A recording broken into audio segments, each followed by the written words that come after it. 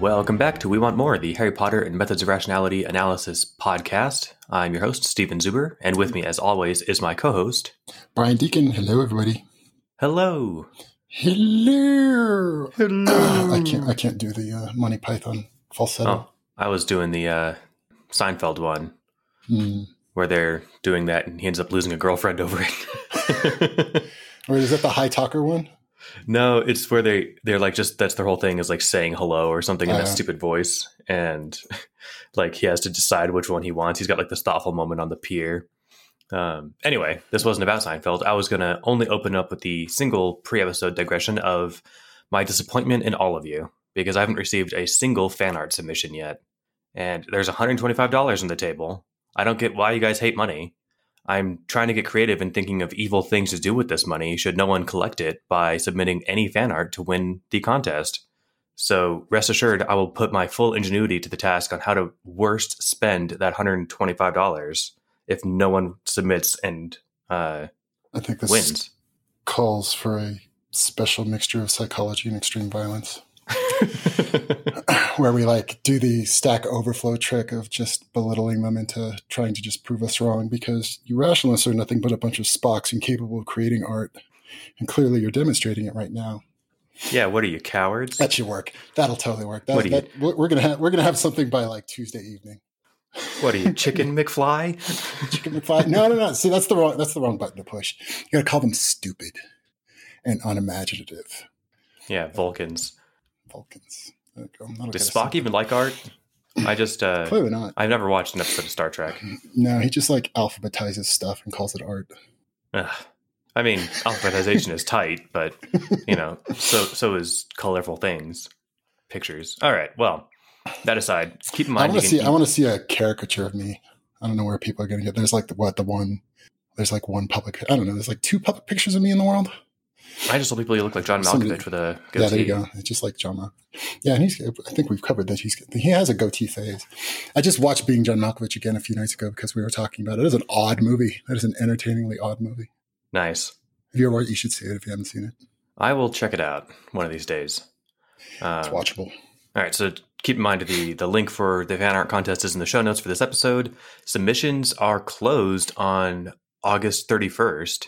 So get your stuff in ASAP, people. And then voting will be open for a week, assuming anyone submits anything. And then we will go nuts with announcing the winner, and it'll all be this happy adventures. So yeah, how are we doing voting? Is it just anybody that gets on the website can vote? Pretty sure. Patrons. You know what? I should know this because I made the thing. Because we're the ones making up the rules. Patrons are the only ones who get to vote. Patrons get to vote. That sounds fair. Yeah. That starts to turn into some kind of like legalities around. Is this then like a lottery? Not exactly. Well, because now they have to give us at least $1 in order to try to get, do we have a minimum? Are you allowed to be a patron for like 1 penny? No, I think it's $1. I think that's just Patreon's minimum. A peso? You know what? Now that you mention it, it shouldn't matter on currency. A Zimbabwean dollar. There's got to be some way to adjust Anybody at work that his traditional Christmas present to everybody he knew was to give them $1 trillion Zimbabwean dollars. Apparently that's awesome. Like a legit thing. They had $1 trillion bill. We've got one here at the house. Yeah, mine's lying over here somewhere. Yeah, if you ever need to, blow your nose or something, it's probably about the same cost as a tissue. Yeah, the cool 2020 version is the Venezuelan peso. Right on. They're starting to make arts and crafts out of their paper currency now. Jeez. Well, that's a solid digression that has nothing to do with Harry Potter. So good work, us. Yeah, let's so segue here, and we're going to jump into chapter 86, multiple hypothesis testing. Dun, dun, dun. So Brian, what was your favorite part of this chapter, and why was it the fight with Moody? If you say that, I probably, although I'm going to like make lots of friends this week because Harry just bugged the shit out of me this time. But I think that there's a lot to talk about with his conduct and his thinking patterns in this that I'm looking forward to getting into. Yeah, actually, and this is another one where I'm like not quite sure what to make of it, but yeah, there was actually there'll be some interesting stuff as I'm like being irritated with Harry. Partially being like, am I capital S supposed capital T to be irritated with Harry? I find myself disappointed in him in this chapter, so we'll get into that. We're probably talking about the same thing. Also, I was proud of I think my ladder of paranoia this week paid off pretty well. especially in trying to like understand this behavior. But yeah, I guess at about halfway through, I just sort of kept picturing that, like, I think Yudkowsky was just in a bad mood when he wrote this one. So, let's see. I don't know. I feel like a lot of it had like a fun element to it.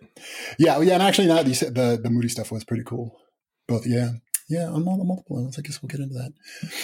So yeah. Oh, hey, let's do the thing where we say all the stuff that happened. Right. I think that's sort of worked out better, and I even wrote bullet points for it this time. So how does it? So it starts out where I think you called it what, like a command room vibe, where with Harry, McGonagall, Dumbledore, and Snape are all in Chez Dumbledore, and they're basically just trying to figure out what the hell's going on.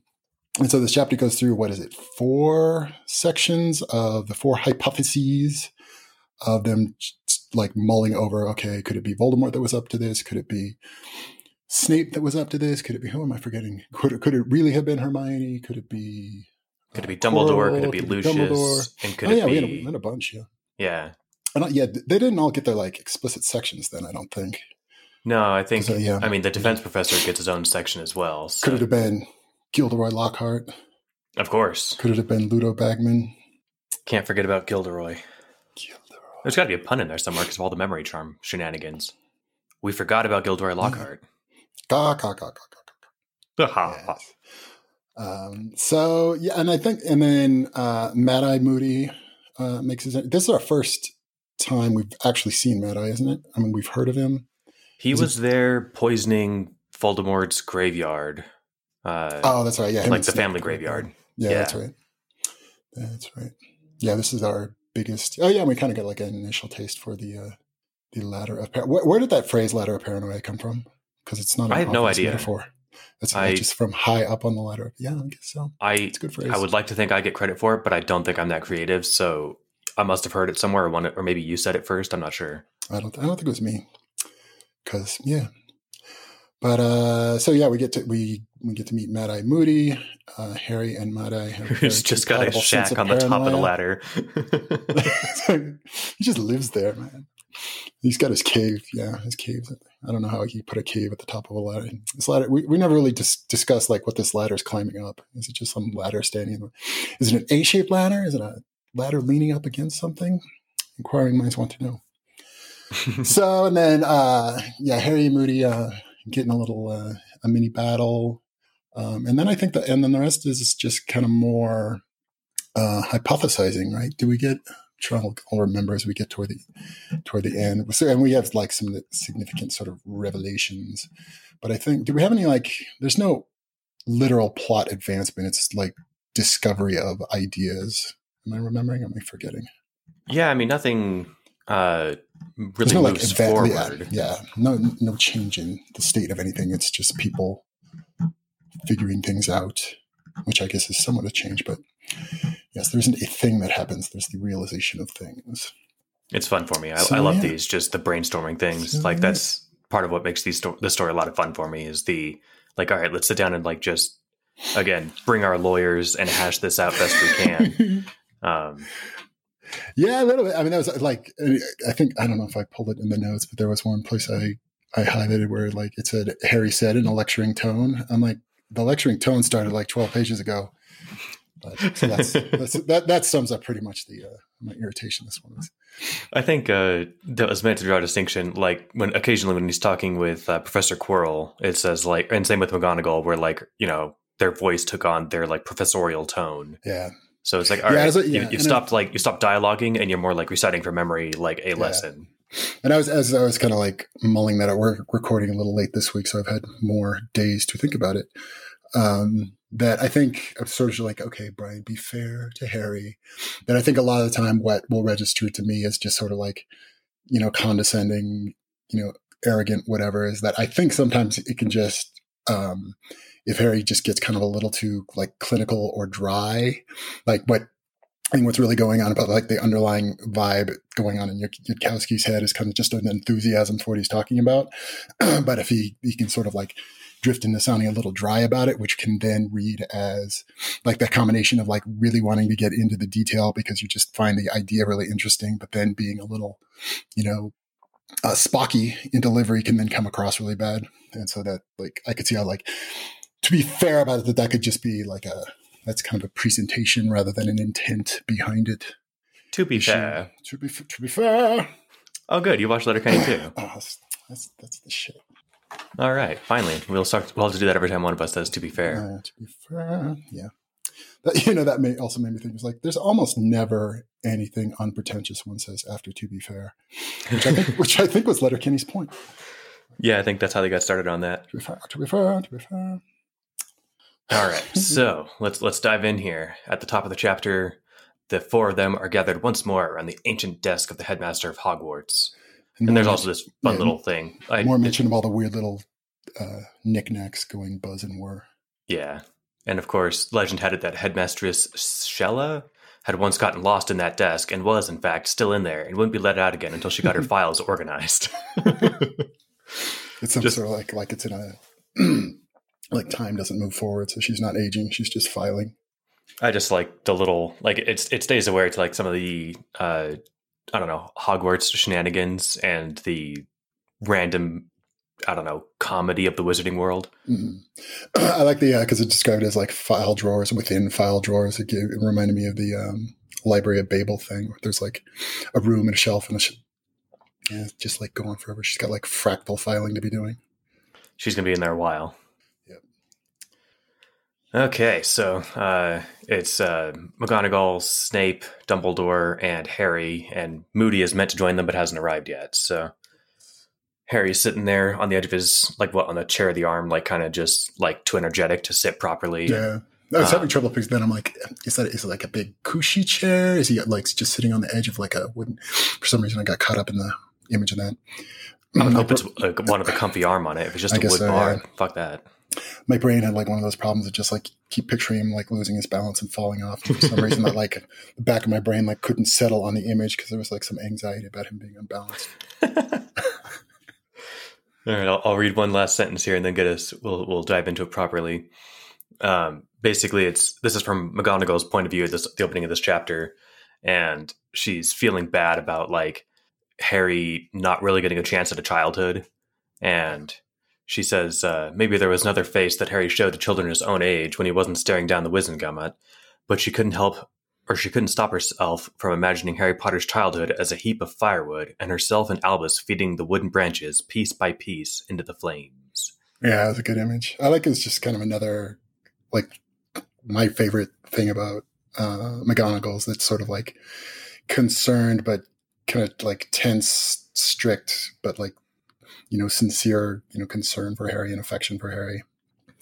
So she's like both like kind of strict, but you also get to like, that doesn't mean she's like cold. Exactly. She's just awesome. She's the shit. So Harry insists, and I think it makes a rather compelling case, that things have become serious enough for him to get fully in the loop on the prophecy.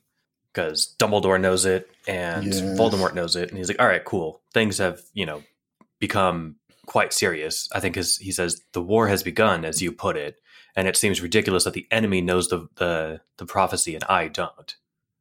But Dumbledore pretty much shoots it down, right? Or did it stay unresolved? No, he capitulates, and Harry gets the full... So he's going to be allowed in there?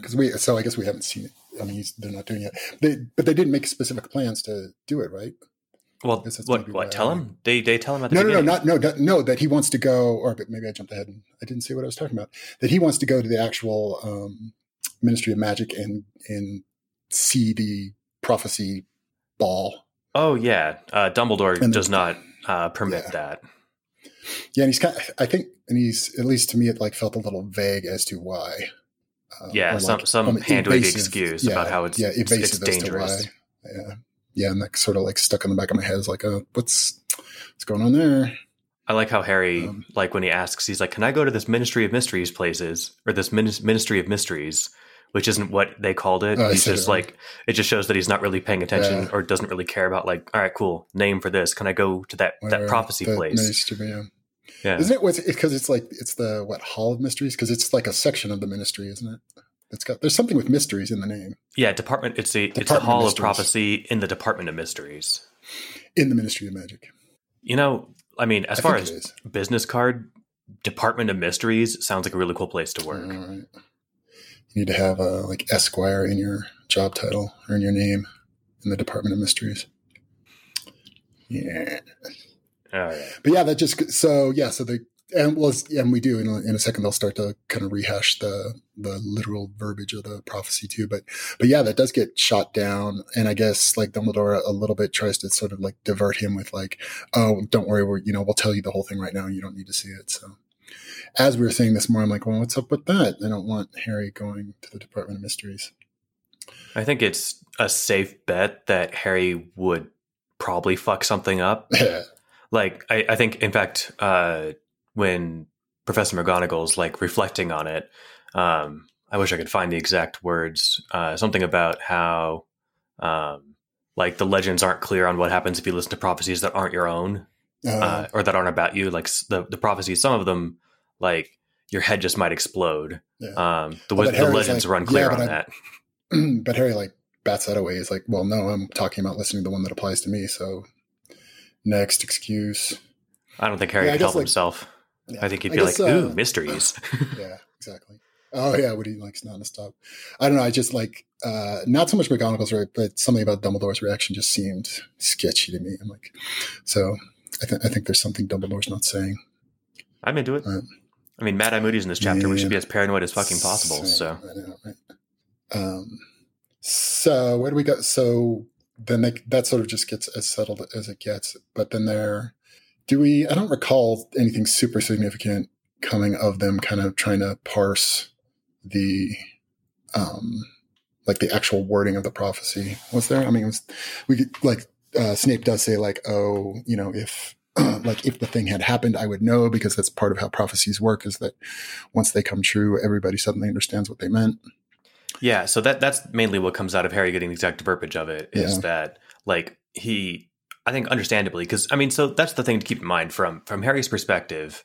He has no good reason to believe that Voldemort is still alive. Like we do, because we read the books and like the canon books, and so it's hard to like dissociate what we know from what the character knows and what the character's honest best faith guess might be. Yeah, and so Harry, and a lot of what's motivating everybody else's thought that it's Voldemort is the breakout from Azkaban, but Harry knows that. Well, Harry thinks he knows that that wasn't Voldemort and that it was Quirrell. Right. So he's got one extra reason to disbelieve it. Yeah, and I think that's what I like too when it gets to like when it cuts to Harry, because he's being kind of like, it seems obstinate about admitting like, hey, look, this makes no sense. You guys aren't really considering how unlikely this is, etc.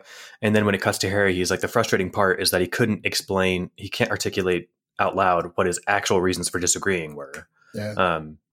But yeah, so the main thing that comes out of them talking about the prophecy is Harry's like, okay, well, let's just be clear. Like it seems like this could have actually already happened. Like the prophecy could be done.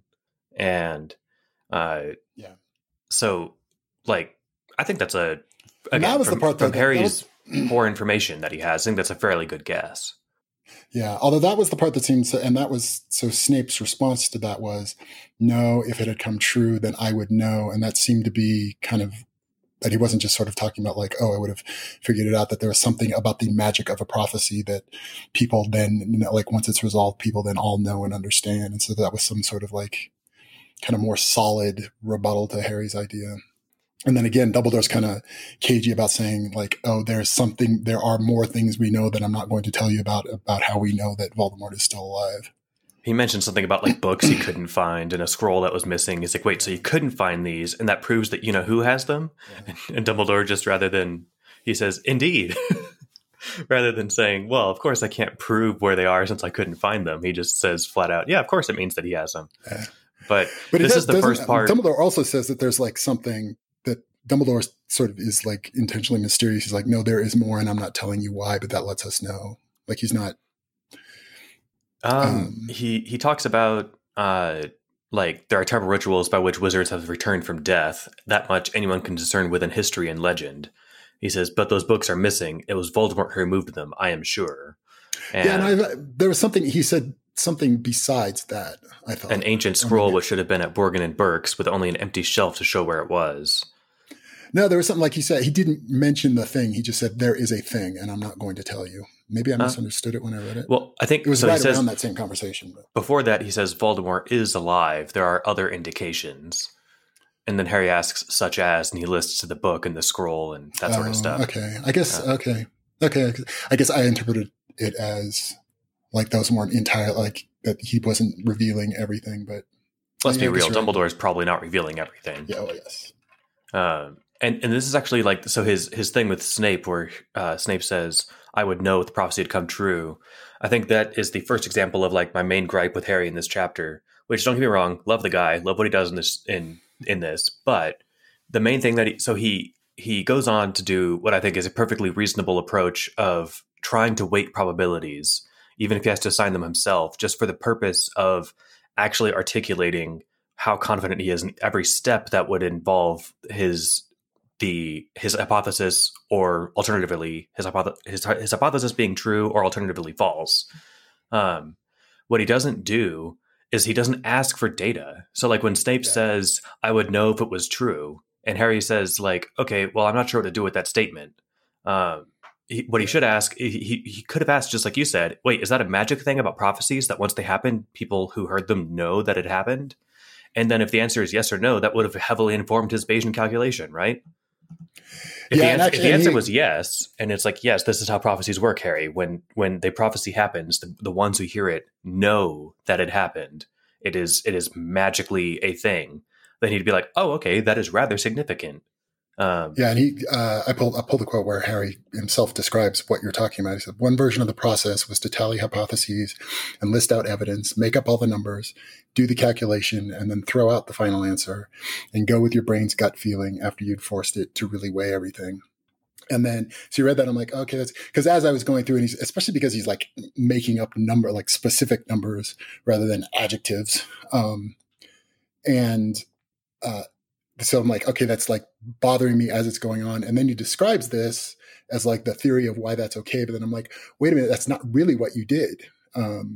Especially like with what you said, like he doesn't ask for additional data, but that also he's sort of like, as he's going, he's sort of forming those gut opinions only halfway through. And then that's influencing what other numbers he feels like making up, not just like the values, but like, because I think a lot of what he gets wrong in this chapter is like, yes, you're analyzing stuff, but you didn't step back to look at, are you even analyzing the right thing? I think that's kind of what he does here is he ends up like steering himself away from what he thought he was doing was going to get him, kind of arriving at, all right, this is what the whole situation is telling me without me kind of trying to stick my preconceptions into it. But I think and I think it was almost called out like by him describing what the idea of what he was supposed to do is, it's sort of like pointed it out even more like, oh, but that's not actually what you did. So what he's doing is like step one in a Bayesian calculus. And like, it's worth pointing out that Bayes' theorem is a mathematical theorem. It's not like one option of doing things. It's not, it's a mathematical theorem, right? This isn't like an opinion. This is how probabilities actually work. And if you're a mathematician, and so like, I mean, the easiest way to demonstrate this might be like, if I rolled a die and I asked you to guess what number came up, and you would, for example, you might say, well, there's a 1/6 chance it's a 1, right? Mm-hmm. And then if I tell you, well, actually it's an even number. And so now you've got new information, you update your initial prior, and you have okay, well, then there's a 1/3 chance it's a 2. So like the process starts, depending on what you're trying to run through the theorem, you might just have to make up numbers. And like, it's weird, like some people draw like a bizarre amount of contention with that, but that is just how things work. Like with any problem you're facing. That's like kind of the trap. And I think the trap that Harry does fall into here is like, for that example, and I think that like part of like the allure, what makes the trap easy is once you start applying math to things, like just the arithmetic of it, like lulls you into a like overblown sense of certainty. Cause like for like dumb example on your thing is, okay, what's the number on the die? And like among the possibilities is that you're just fucking lying and that there were no die. And so like, that's the thing, like, and that's not like, like, okay, and eventually, like once you decide to think of it that way, then you could apply math to that, and then you could decide, okay, what are the odds that he's lying? But like that, there's like an infinite supply of those things, and I think like that sort of gets lost, is that like you're not even sure. Like you think you've like wrapped your brain around the thing, and Donald Rumsfeld used to call it unknown unknowns. And that then, was like, my that's team the name thing. at my first job. So was mine. Yes, you had I you was were on the same team I started on the there. total coincidences, yes. If we haven't said that on the podcast before, Stephen and I, without knowing each other, worked for the same team at the same company. At different Not at times, the same time, though. at different times. Yeah. The unknown unknowns. Yeah, Is so that I band that came insisted. up with that name? He helped because they pitched Unknown Unknowns, and I insisted that I wanted the team name to be like a thing that you could be a unit of. Mm-hmm. And so, like, you can't be. I mean, I guess you could say like unknown unknown, And unknown. but I was like, let's make it a thing. So they went with unknowns, like garden gnomes, and I brought in like a little Vanta Black painted garden gnome model. Oh, see, I sat right next to that. Oh, good. I didn't even know it was you. All right. Well, I'll link to a great little video that actually someone posted in the Bayesian Conspiracy subreddit this week of Sean Carroll laying out in like 10 minutes how Bayes' theorem works. I like the problem of, and this is what Harry says, like when Snape calls him out, he's like, "Where are you getting these numbers?" He says, "Yes, that is the admitted weakness of the method." The question of how do you inform your priors? Yeah. Now, part of the answer to that the extra step on that Harry isn't even aware that he's missing is, and when he gets into his whole like super obnoxious sounding, like, is Voldemort dumb or smart? He like completely misses what's really going on, or at least Brian's, I think, pretty solid theory of what's really going on. And so he's like trying to and he almost starts to get there, and I think that's part of it, is like he's, the universe of stuff he's even considering is off. But then he's like getting fooled into thinking that like, and so he's like, oh, I'm still not certain, but like, he's not even aware of how uncertain he is. And that's part of the problem. And so, I mean, just to finish up on like the issue of priors, like part of it, you can inform from your like pre-existing model of the world. Harry does a bit of that. Like there aren't a ton of immortal people running around. So like, that means that it must at least be rare. But the other thing that really makes Bayes' theorem awesome is that it doesn't really matter what your priors are. You need a number to plug and chug in the equation, but it doesn't really matter what it is, because after you update a few times, you're going to be closer and closer to the right answer. And you update with new evidence that you get via experimentation. And part of the point of doing a Bayesian calculation at the beginning, or at least thinking of things in Bayesian terms, is, all right, where do I want to concentrate my efforts at the beginning?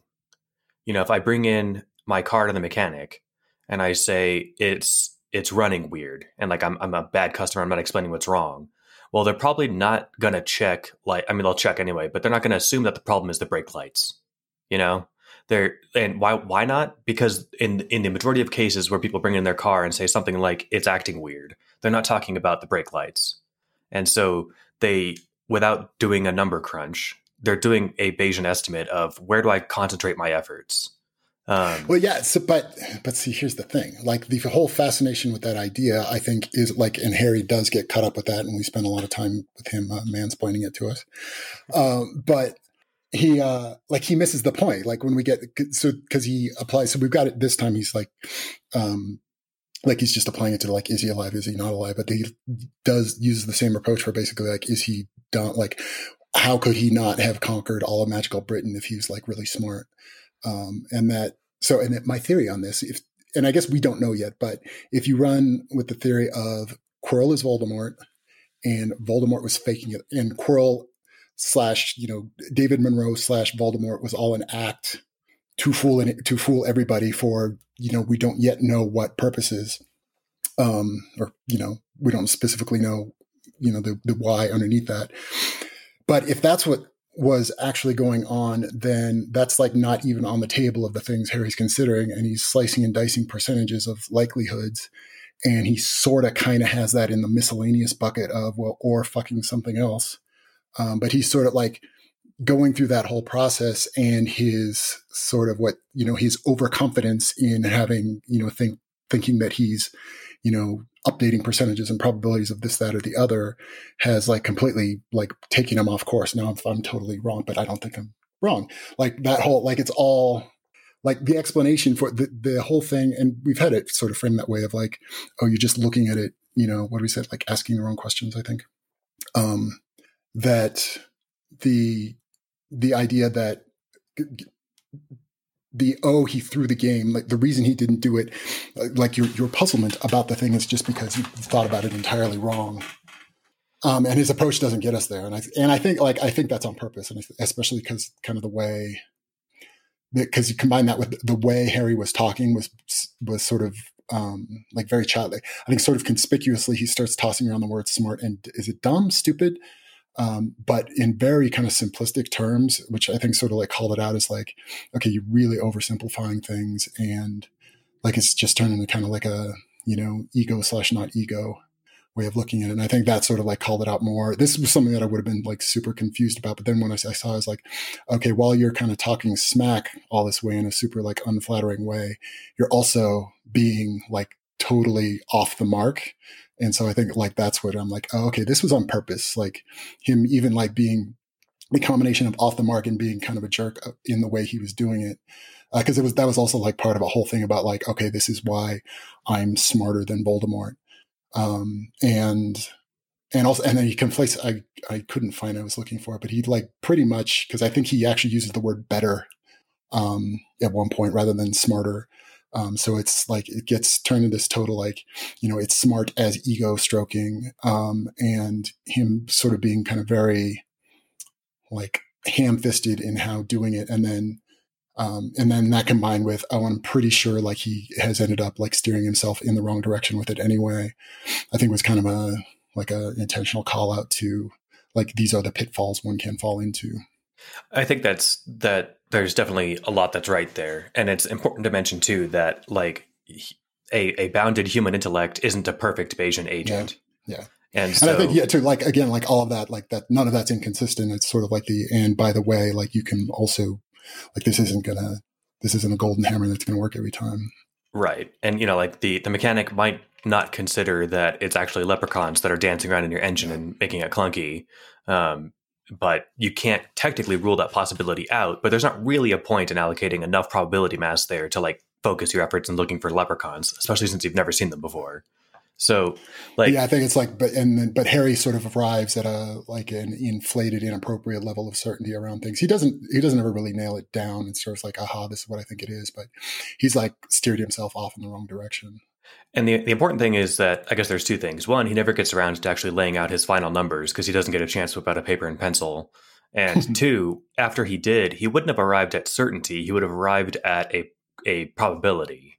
And so if he came to a probability of, okay, well, after I run these numbers, even though I made them up, I've now forced myself qualitatively to weigh everything. Yeah, that's the thing. Though. See, I think eventually, after doing that, I've got a 10% chance that Voldemort is alive. Whereas previously, I thought it was 1 in 100. Still, 10% means I shouldn't be spending most of my time focusing on this hypothesis. I should probably look for other people. Because right now, what he's trying to do is figure out where do I focus my efforts? Who is going after my friends? Yeah. The thing that like the payout for this is going to be, assuming my theory is at least mostly right, is that we're going to realize like, oh, you were like, the actual answer wasn't even in your top 3. And that, which again, I don't think it's like saying like, oh, this approach is just not valid. I think it was more like, by the way, this isn't going to work all the time. Like even this can be like wildly wrong sometimes. Totally. Because you as an agent that can't bring in every possible hypothesis and weigh them, like you're only able to consider the stuff you think of. And so, like to him, he never plugs and chugs. What if Quirrell is Voldemort? What would I expect to see? Or I think even if you skip that, because I think we sort of like conspicuously, as he's chewing on this also with Moody, we talk about, okay, maybe Quirrell is David Monroe, but they still sort of like have off to the side. And then there's this other Voldemort guy. But even like regardless of like Voldemort alive, not alive, because at least to me, like the thing that the sort of key explainer around, how is it that Voldemort didn't win, is because he threw the game. or at least, was intentionally like being, melodramatic, and like the whole thing with the dark mark, the silliness of the dark mark is because it was dramatic and cool and is the kind of thing that would have served his purposes for just getting people wound up, because the purpose of the thing was not to be effective. The purpose of the thing was to get a reaction out of people. I like that a lot, especially with the dark mark, because there's no reason to have it be a visible thing, right? I'm assuming he could like, I don't know, literally carve, a mark onto the inside of their skull or something, where it's impossible to detect from the outside. But no, the point is to have a brand that people could see, because it inspires fear in people. Yeah. And and then like, cause Harry keeps like correctly pointing out these like shortcomings in both. So like, okay, the dark mark is a dumb idea. The security precautions at the Wizengamot are bad. But Harry's thought as to the Occam's razor is, oh, this must be because nobody's as smart as me.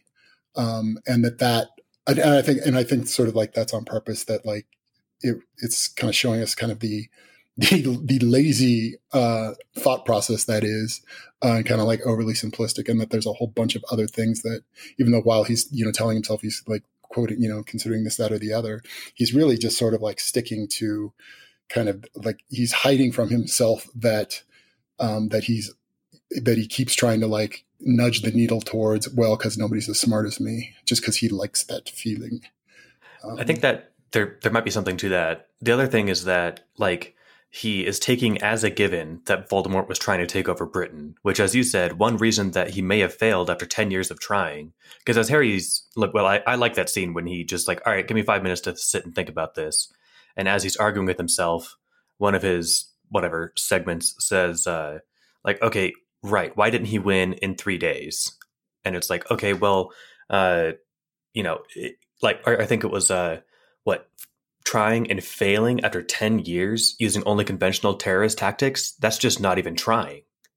And like I think he almost arrives at the possibility, but he doesn't get there. And that's the thing, because he's taking it like, okay, so Voldemort was trying to take over the country. I feel like this wouldn't be that hard. He doesn't hit the point. And I like where you're going with that. Like if that wasn't what he was trying to do, then that explains perfectly why he didn't do it. Yeah. And explains all of the other weird, like not immediately obvious, but then once you think about it, like just the weird kind of inconsistencies are also all explained by that, which is kind of a more, I guess, I mean, it seems Harry kept calling it like a complexity penalty for the theory, but it seems like, yes, more complex, but more plausible than just like, only one person's the smartest person in the room.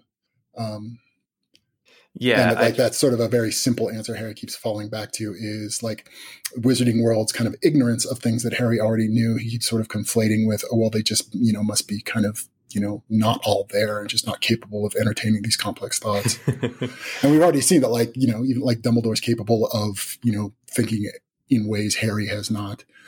And I think that was kind of like that's among the points of this, was like to fall into that, like it is easier to fall into these kind of levels of false confidence than you think, and to sort of like keep like a baseline level of uncertainty about what you think kind of should always be there, and that we're kind of seeing like Harry not doing it. I think we're seeing him doing it. It's just he's not considering enough possibilities. Like both, yeah, like both. Yeah, we're seeing like, oh, but by the way, like here's the part of it he missed. Yeah, like I mean, he even says like I'm not looking for certainty. That's not how this works. I'm looking for probabilities and where to focus, like where to concentrate my efforts. And so, and again, part like for me, the reason I was disappointed in it is like he could have better informed himself before he sat and thought about it. Like there's this great line here where Snape says, "Foolishness, utter foolishness. The dark mark has not faded, nor has its master." And then Harry, see, that's what I mean by formerly insufficient Bayesian evidence. Sure, it sounds all grim and foreboding and stuff, but is it that unlikely for a magical mark to stay around after the marker dies? Suppose while the mark is certain to continue, the Dark Lord sent... So, and then, I mean, rather than ask that question and wait for an answer, he just goes on. Yeah. And so, like, if he had paused and said, wait, hold on. If a wizard dies, does their magical marks always go away? And if the answer to that was yes, then he would be like, oh, then that's really compelling evidence. But for and also that would have subtracted from the like, oh, because Voldemort is stupid that made the Voldemort is stupid theory less likely. Yeah, my main gripe with his all of his Bayesian reasoning here is that he doesn't actually try to get data when it might be available. Yeah. And so I think he assigns like what, a 20% chance to the Mark surviving the death of the Master or something. I'm not sure. Like, or maybe 100 to 1, doesn't really matter. Point is that Dumbledore probably could have given him an actual answer. Yeah. The answer might be yes. When the wizard dies, it's his magical marks like this always leave. That's just how wizard deaths work. Or he could have said, no, it actually, magical marks live on past the death of the wizard. In almost every case, Dumbledore might have said. Point is, he didn't. He asked, but he didn't wait for an answer, and that's what bugged me. And if he had, like, if he then had to like knock down the likelihood that it was just that Voldemort is stupid, then he'd have been forced to like try to add in a few more. He had to expand the possibilities he was looking at, and then he maybe could have gotten closer to it, or at least it would have, because he sort of a little bit hinted at, oh, this seems like there must be some other reason that seems this easy, but he kind of like then just shied away from it. And maybe if he, gotten more accurate about, dialing down the, cause nobody's as smart as me theory, he'd have been forced to, put a little more likelihood onto what's probably a closer direction on it. Yeah. And like I said, the other constraint of thinking as a human with a squishy meat brain as a Bayesian agent is that you're not able to consider every possibility. So you could do everything right with your calculus and still arrive at the wrong answer. And that's the point. It's not a magic. It's not a magic button that you press and arrive at the correct answer. It's the one that tells you, okay, given what I know, what should I believe? And I just noticed in here, as a complete jarring change of pace here, that in the text it says, after Dumbledore explains that he took Harry's parents to the Department of Mysteries, Harry says, "Can I go to this Department of Mysteries place and hear the recorded prophecy?" He says Department of Mysteries in the text. In the audiobook, which makes me think in the older version of the text, he says Ministry of Mysteries. And to me, that made it funnier because, like I said, he's just focused on like, wait, there's tape recordings of every prophecy. Like, can I go there? I want to go to there. I want to go to there. So, and I did like the bit where, so as Harry's kind of like, deducing like the nature of how the dark mark stuff works, just based on like asking those questions, like he gets close enough to it that it like flips a magic switch, and Snape is then suddenly able to say like, oh, I am now allowed to speak of the dark mark. I liked how it's just sort of like weirdly like magic that's affecting people's like normal behavior. Like it's almost like it's like mind control on Snape, and we get to like watch it be undone in a way that everybody sort of takes very kind of matter of factly. It was kind of like weirdly cool, because then he's like, okay, now I can talk, and now finally let me tell all this shit that I've been wanting to tell you forever. Yeah, and it shows that the dark mark wasn't just a tattoo that he put on his followers; that it actually bound them in at least some ways, which is pretty cool. He's just, and also like, didn't we uncover too Potter. That it was like that it was also a little. Oh yeah, and that was the other thing I noticed. It actually got some sort of like sincere. We do see a little bit of a shift between Snape and Harry. Actually, quite a bit towards the end is when Snape asked Harry to tell him about how Lily died. But that, like, yeah, it's a lot. They become a lot more allies in this chapter. And we kind of get a better, like, explicit look of what side Snape is on. Assuming I'm not wrong about that, but he seems like I think it's a grimace of angry triumph. He says, "Headmaster, I can now speak freely of the mark." Yeah. And then he goes on to explain exactly basically what Harry laid out. And then, like, Dumbledore's just like, that explains why Black would escape Peter's notice, and why when we hide Igor Karkaroff before the Wizengamot, his mark, showed itself whether he willed it or not. And like, he's like, okay, that explains stuff. That's pretty cool. Yeah. And the service, I don't think I quite followed, but there was something about how they worked that we ended up seeing was intentionally misleading, right? That it was going to, make them think that some people weren't when they were. Right. So the dark mark will reveal themselves if they want it. Will reveal itself on the wearer if they want to show it, or presumably if Voldemort wants to see it for some reason. Mm-hmm. But if they're just suspected of being a Death Eater, it doesn't show up. It only shows up against the the person's will if they've been discovered as a Death Eater. And that's how it seems to identify Death Eaters, but only ones who are already known. And then that lets people think that it fooled them into thinking they had a valid test for it when they didn't. And then Death Eaters were flying under the radar. Exactly. Which makes a really clever use of it. So that's pretty cool. Do we know, did Voldemort have a dark mark? And that's making me wonder, does Quirrell have a dark mark? Because we would know. Quirrell explicitly showed his bare arm to Rita Skeeter. But we just said that could have been a misdirection. Like that Right. He could have had one and was pretending that. So, yeah, it doesn't matter. That's the best thing about this, right? Yeah. I'm trying to remember from the original. I don't know necessarily that Voldemort had a dark mark. It's not like it's not like Hitler had to walk around with swastikas on him. Yeah, I don't remember if Voldemort had one or not, but I don't see the point of why he would. He knows that he's a Death Eater. Yeah, exactly. It's for his benefit. Yeah, he's identifiable as the guy with the glowing red eyes and snake face. He doesn't need a brand to show that he's on the bad guy's side. Yeah. I guess unless there's some like other kind of magical significance to, like, if it does something more that we don't yet know about. But given all the other things Voldemort/Quirrell is able to do, without a wand, without talking, he's probably not held to those rules. Yeah, we'll have to keep going on and see what we find out. We need to get an official ruling from the Peanut Gallery. At what point are you allowed to admit that Quirrell is Voldemort? So we can, quit with the charade. Except then it's like, well, how? Because I certainly don't have all the details right. So you're gonna feel stupid when he turns out not to be Voldemort. I know, it's gonna be Ludo Bagman or Dumbledore or Hagrid or something out of left field. I don't think so. We'll see. No, that would be weird. I'd be very disappointed if it's something in left field.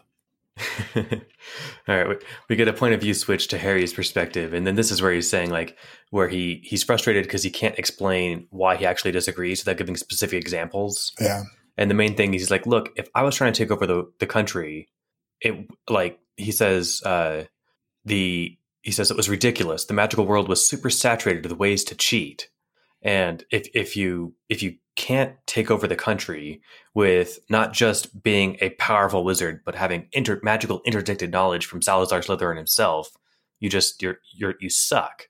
And that's what he's coming at. He's now, modeling Voldemort like the Voldemort from the books, from the canon books, where that guy, he did actually seem to be trying to take over the country, and he just was totally inept at it. There was also less about there was no interdict of Merlin in the canon books. So, Dumbledore was probably just as powerful as Voldemort, but like running around with a few dozen, jerks to start, I don't know, terrorizing people is not the best way to take over a nation in a country that has polyjuice, confundus, false memories, legitimacy. Now, what are the theories that Harry entertains though? I mean, so his big one is, well, just everybody's stupid. And then I guess it's also, that Voldemort really did die. And so that's why nothing has happened in the last 10 years. But that doesn't explain. He's still got to fall back to the everybody is stupid theory to explain why Voldemort wasn't able to just do it right away before he got killed. But there is no other theory. It's like the only one he's got is either people are stupid or miscellaneous bucket. Does he? I mean, maybe I'm wrong, but I don't think he actually forms any other theory. Yeah, I think that he doesn't really get a chance to. So he is at the point. What I like about it is that, it's one thing for Dumbledore and Snape, who he doesn't really have a great degree of confidence in, to say, no, Voldemort is smart and scary. It's when McGonagall says, please, Harry, I beg you, take the Dark Lord seriously. He's far more dangerous than Transfiguration. Yeah, and then he almost does. He starts tossing things around, but he never really.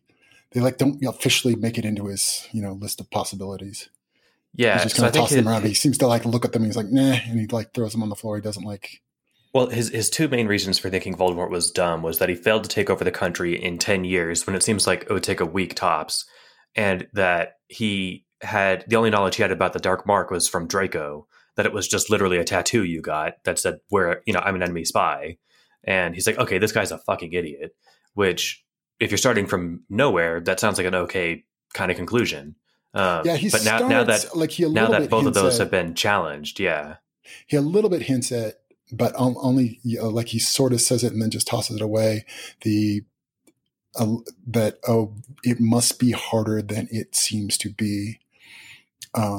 Which apparently, like my theory is right. That's actually not the explanation either. But like he doesn't really. It seems like he never really departs from his favorite theory. he tries to like I said, he gets someone into it, then Moody shows up and distracts him. But he Yeah, does say maybe there's some other reason Voldemort wasn't fighting all out back then, yeah, and uh, it's like, okay, look, we don't know that it's possible to take over the country that easily, and it's yeah, he doesn't, I think, get very far in entertaining the idea that there's some other reason that Voldemort wasn't going all out back then, except for to name the reason, or to and I name guess he the does. idea. Yeah, the idea, and I guess like to be fair, To um, be fair, he he doesn't land at a like, okay, these are the, well, other than the like, oh, everybody's dumb, but he doesn't kind of land at like, okay, these are the things, these are the possibilities I think they are, and they're sort of relative probabilities. He doesn't like give himself an official state of this is what I think. He does it is just sort of kind of interrupted. But yeah, he doesn't get to finish. I'd be curious where he lands on it, or maybe he'll get a chance to do more math later, and we'll get to see. I mean, at the end of the day, I'm not so much concerned with like what he comes out at a 23.68% chance that Voldemort is alive or whatever. What the important thing at the end of this is how much of his effort should he spend on dealing with like, okay, maybe it's this mortal dark wizard, or maybe it's somebody else. yeah, Like for me, like a big part of the takeaway was he was fooling himself with his math. Not that like the approach is bad, but like it gave him a false sense, or was leading him into a false sense of certainty and away from the real thing. And I think like that was like the addition. It was like and also, by the way, don't rely on this, like that, like you were saying, like this is not the end all be all solution. This is a solution. And we're also seeing the ways in which Harry was kind of misusing it. yeah, I mean, he's doing. I almost want to say he's doing the best he can, but like I said, the main thing that bugged me about it is that he's not doing the best he can. He could be asking for numbers to inform his estimates here, and that's what bugged me. Is like you're sitting in the room with the oldest, most powerful wizard in the world right now, and you could ask him some of these questions. But that again, and this is something that like maybe isn't what we're supposed to get as a vibe in the beginning, but it's very clear now that like Harry isn't the perfect rationalist he believes himself to be. Yeah. He's got the tools. It's I mean, I think we've used this analogy before. It's like someone new to programming who knows just enough to be really dangerous, but they're not actually good. And don't get me wrong, he doesn't suck. He's better than Yeah. I guess everyone except for maybe Quirrell at thinking quote rationally, but he's like he doesn't seem to consider like, okay, wait, I need to also throw in the possibility that I might just have no fucking clue what's going on here. Yeah.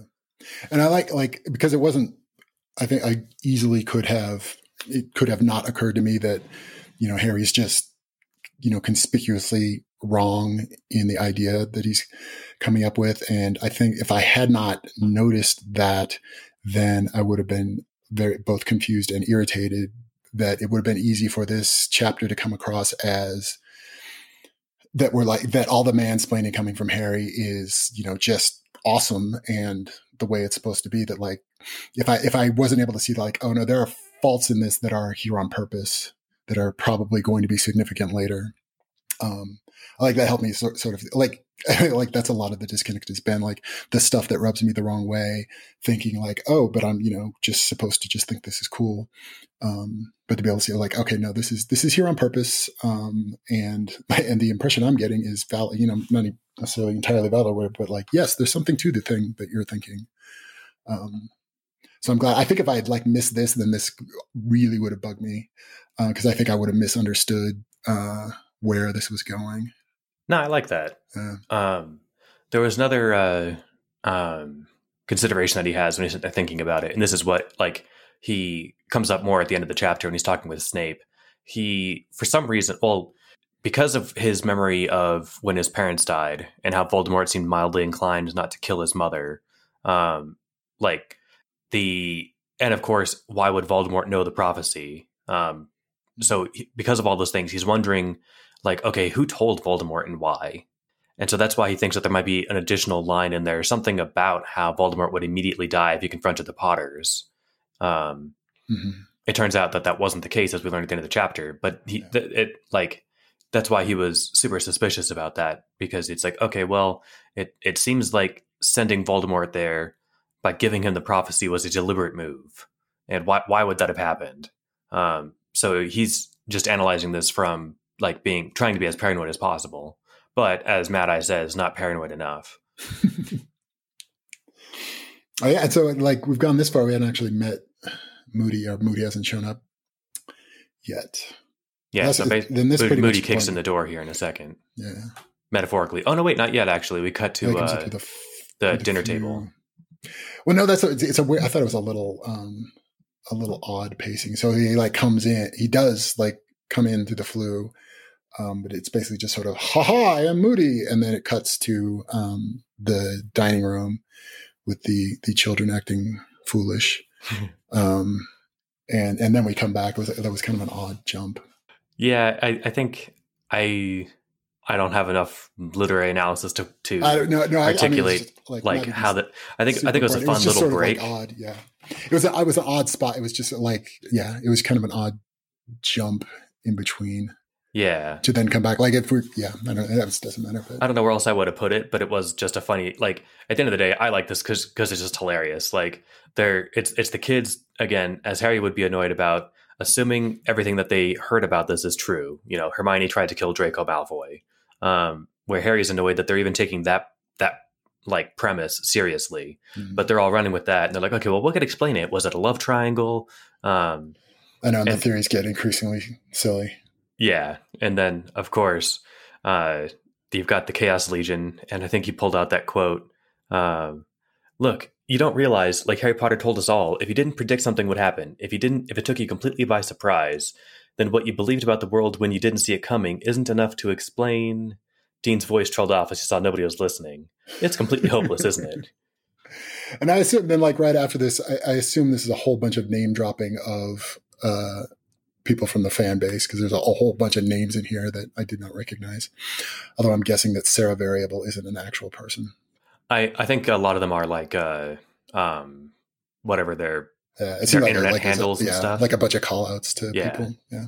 And then I like this too. I like that name.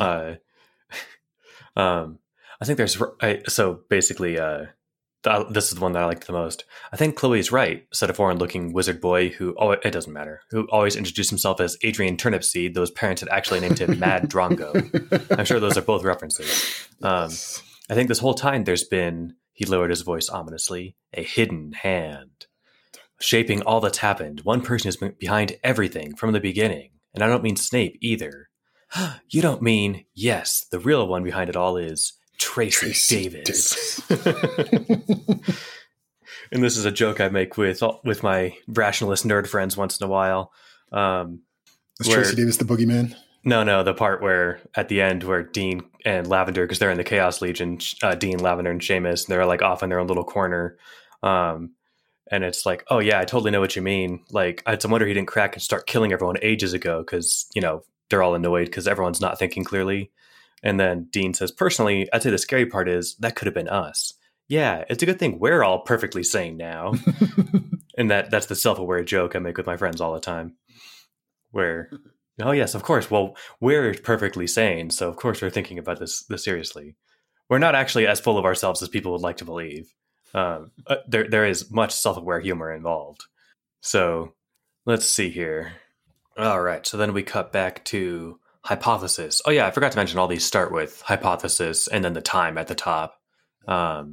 So I'm sure that the time matters a bit, because I think especially when he's doing the time jumping.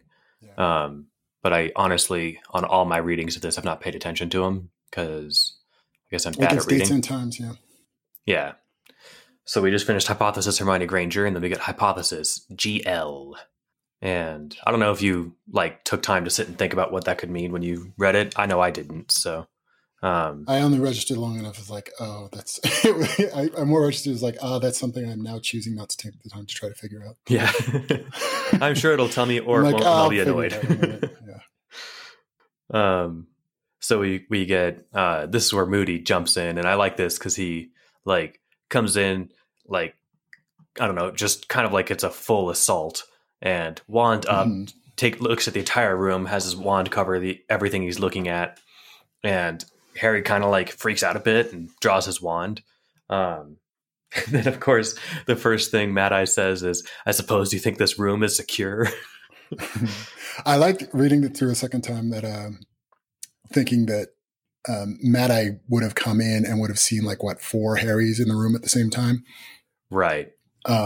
And that, so then having to like read this again and thinking that like, okay, and everything he's saying was also him like lightning fast deciding, how he was going to react and that he immediately decided to pretend he couldn't see the other 3 or 4.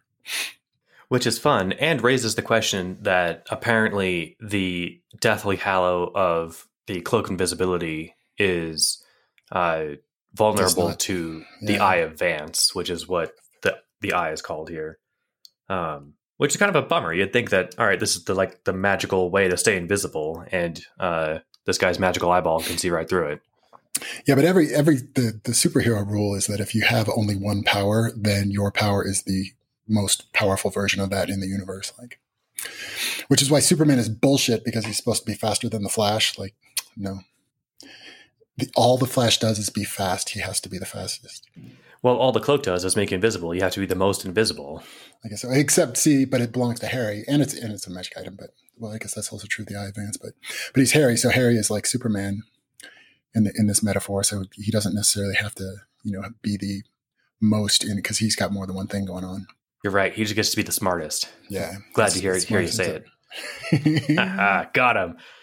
All right. Oh yeah, that was my other take. Was that jumping back real quick, that if his theory was like, oh, he must be stupid, like we know that Quirrell is not stupid. So I think that was like the loudest takeaway of like, oh no, you're just off on this one. That's a good point. Anyway. Yeah. If so assume Voldemort's smart. Who else do I know that's really smart? Especially like in the way that I'm trying to consider. Oh, it's Quirrell. It would have been really cool if the thought occurred to him. But again, and it was cool. It's like, this is Harry's, totally the like operating at one level higher than you thing. Right. It's like, oh, Harry didn't even see like what's forest for the trees. And yeah, the guy straight up told him, I'm playing 4D chess with you and you're losing. Yeah. That said, it's completely understandable, I think, from Harry's perspective, to not assume that one of his teachers is possessed by the ghost of this evil Dark Lord, because from everything Harry knows, none of that has a good probability. Yeah, but we did, like, we've seen a couple times. We've seen a lot, and then I think a couple times in this chapter, like, we do see Harry's almost like feels almost magical aversion to even considering Quirrell as the bad guy. Like his brain just keeps like rejecting the thought, especially like as like increasingly obvious it is that there's some kind of fuckery going on with Quirrell. Like more other people are kind of getting in on it, but it especially seems so weird that like the level to which Dumbledore and Harry are just sticking their fingers in their ears about Quirrell is weird. It's not even necessarily like it feels like, oh, this is definitely like part of the plot that's going on here, because it's sort of getting increasingly odd. I think it's interesting. Like, I'm trying to think of like a not, I don't know, emotionally challenging example, but like, if you're considering a hypothesis that if true, the answer would really freak you out and you don't want to know it, you might just be kind of like inclined, even if you're trying your best, to not consider the possibility. And so, like, again, I think, again, from where Harry's at, there's no real reason for him to suspect Quirrell would be Voldemort. But totally. There's so many reasons. But even for the things that everybody knows, Harry doesn't even really think that Voldemort's alive. Well, yeah, but see, that's like, there's so much of what's going on with Quirrell that should be like pinging everybody, be like, what the fuck is this? And everybody's just not. That no, he should totally be. There should be all kinds of suspicion. He's even starting to get like, oh, maybe there's, maybe something's going on with Quirrell, but the level of Quirrell's power should have, and I guess we kind of have this like David Monroe theory coming in, which he could like latch onto, but even before he had heard any of this, like he should be super suspicious of how powerful Quirrell is, and it seems like, and like nobody is. And it did start off like, seeming like that, like what like his hero worship is the reason why he, really, really doesn't want to think that that's true.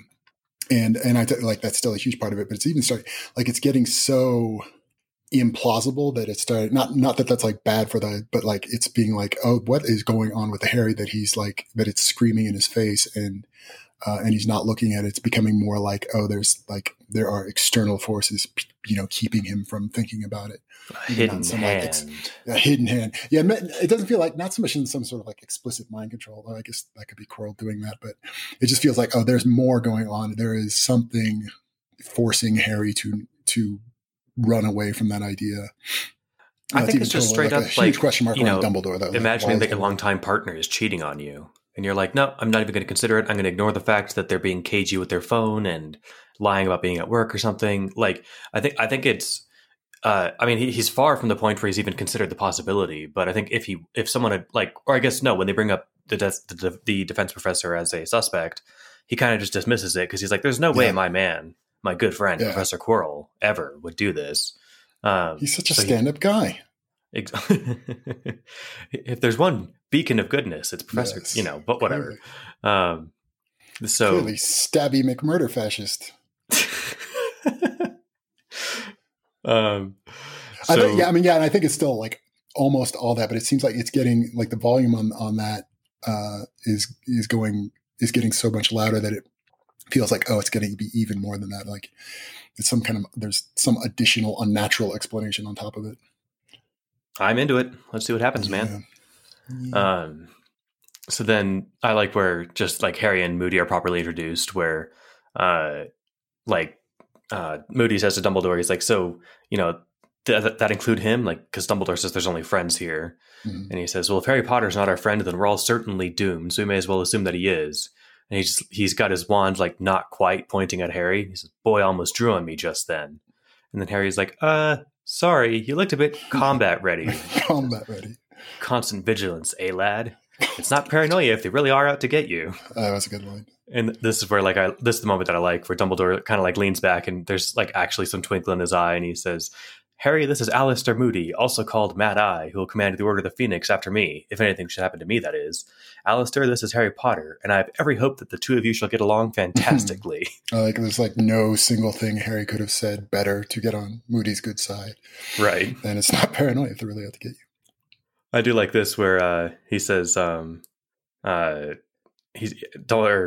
asks him how he pulled off the thing with the Dementor, and Harry's trying to think of what to say here, and he says, because of course Moody already checked. He says, I asked Beth Martin. She said it came straight from the pit, and no one gave it any special instructions along the way. Of course, she could be lying. And he says, there wasn't a sneaky trick to that one. I just did it the hard way. Of course, I could also be lying. It's a lot of fun, just during your regular day-to-day when you're walking around, just for a few minutes to put yourself in Moody's shoes, where you're checking out at the grocery store. Okay, that'll be $60 and 21 cents. It's that's what you want me to think. If you couch everything, it's hard to keep from laughing.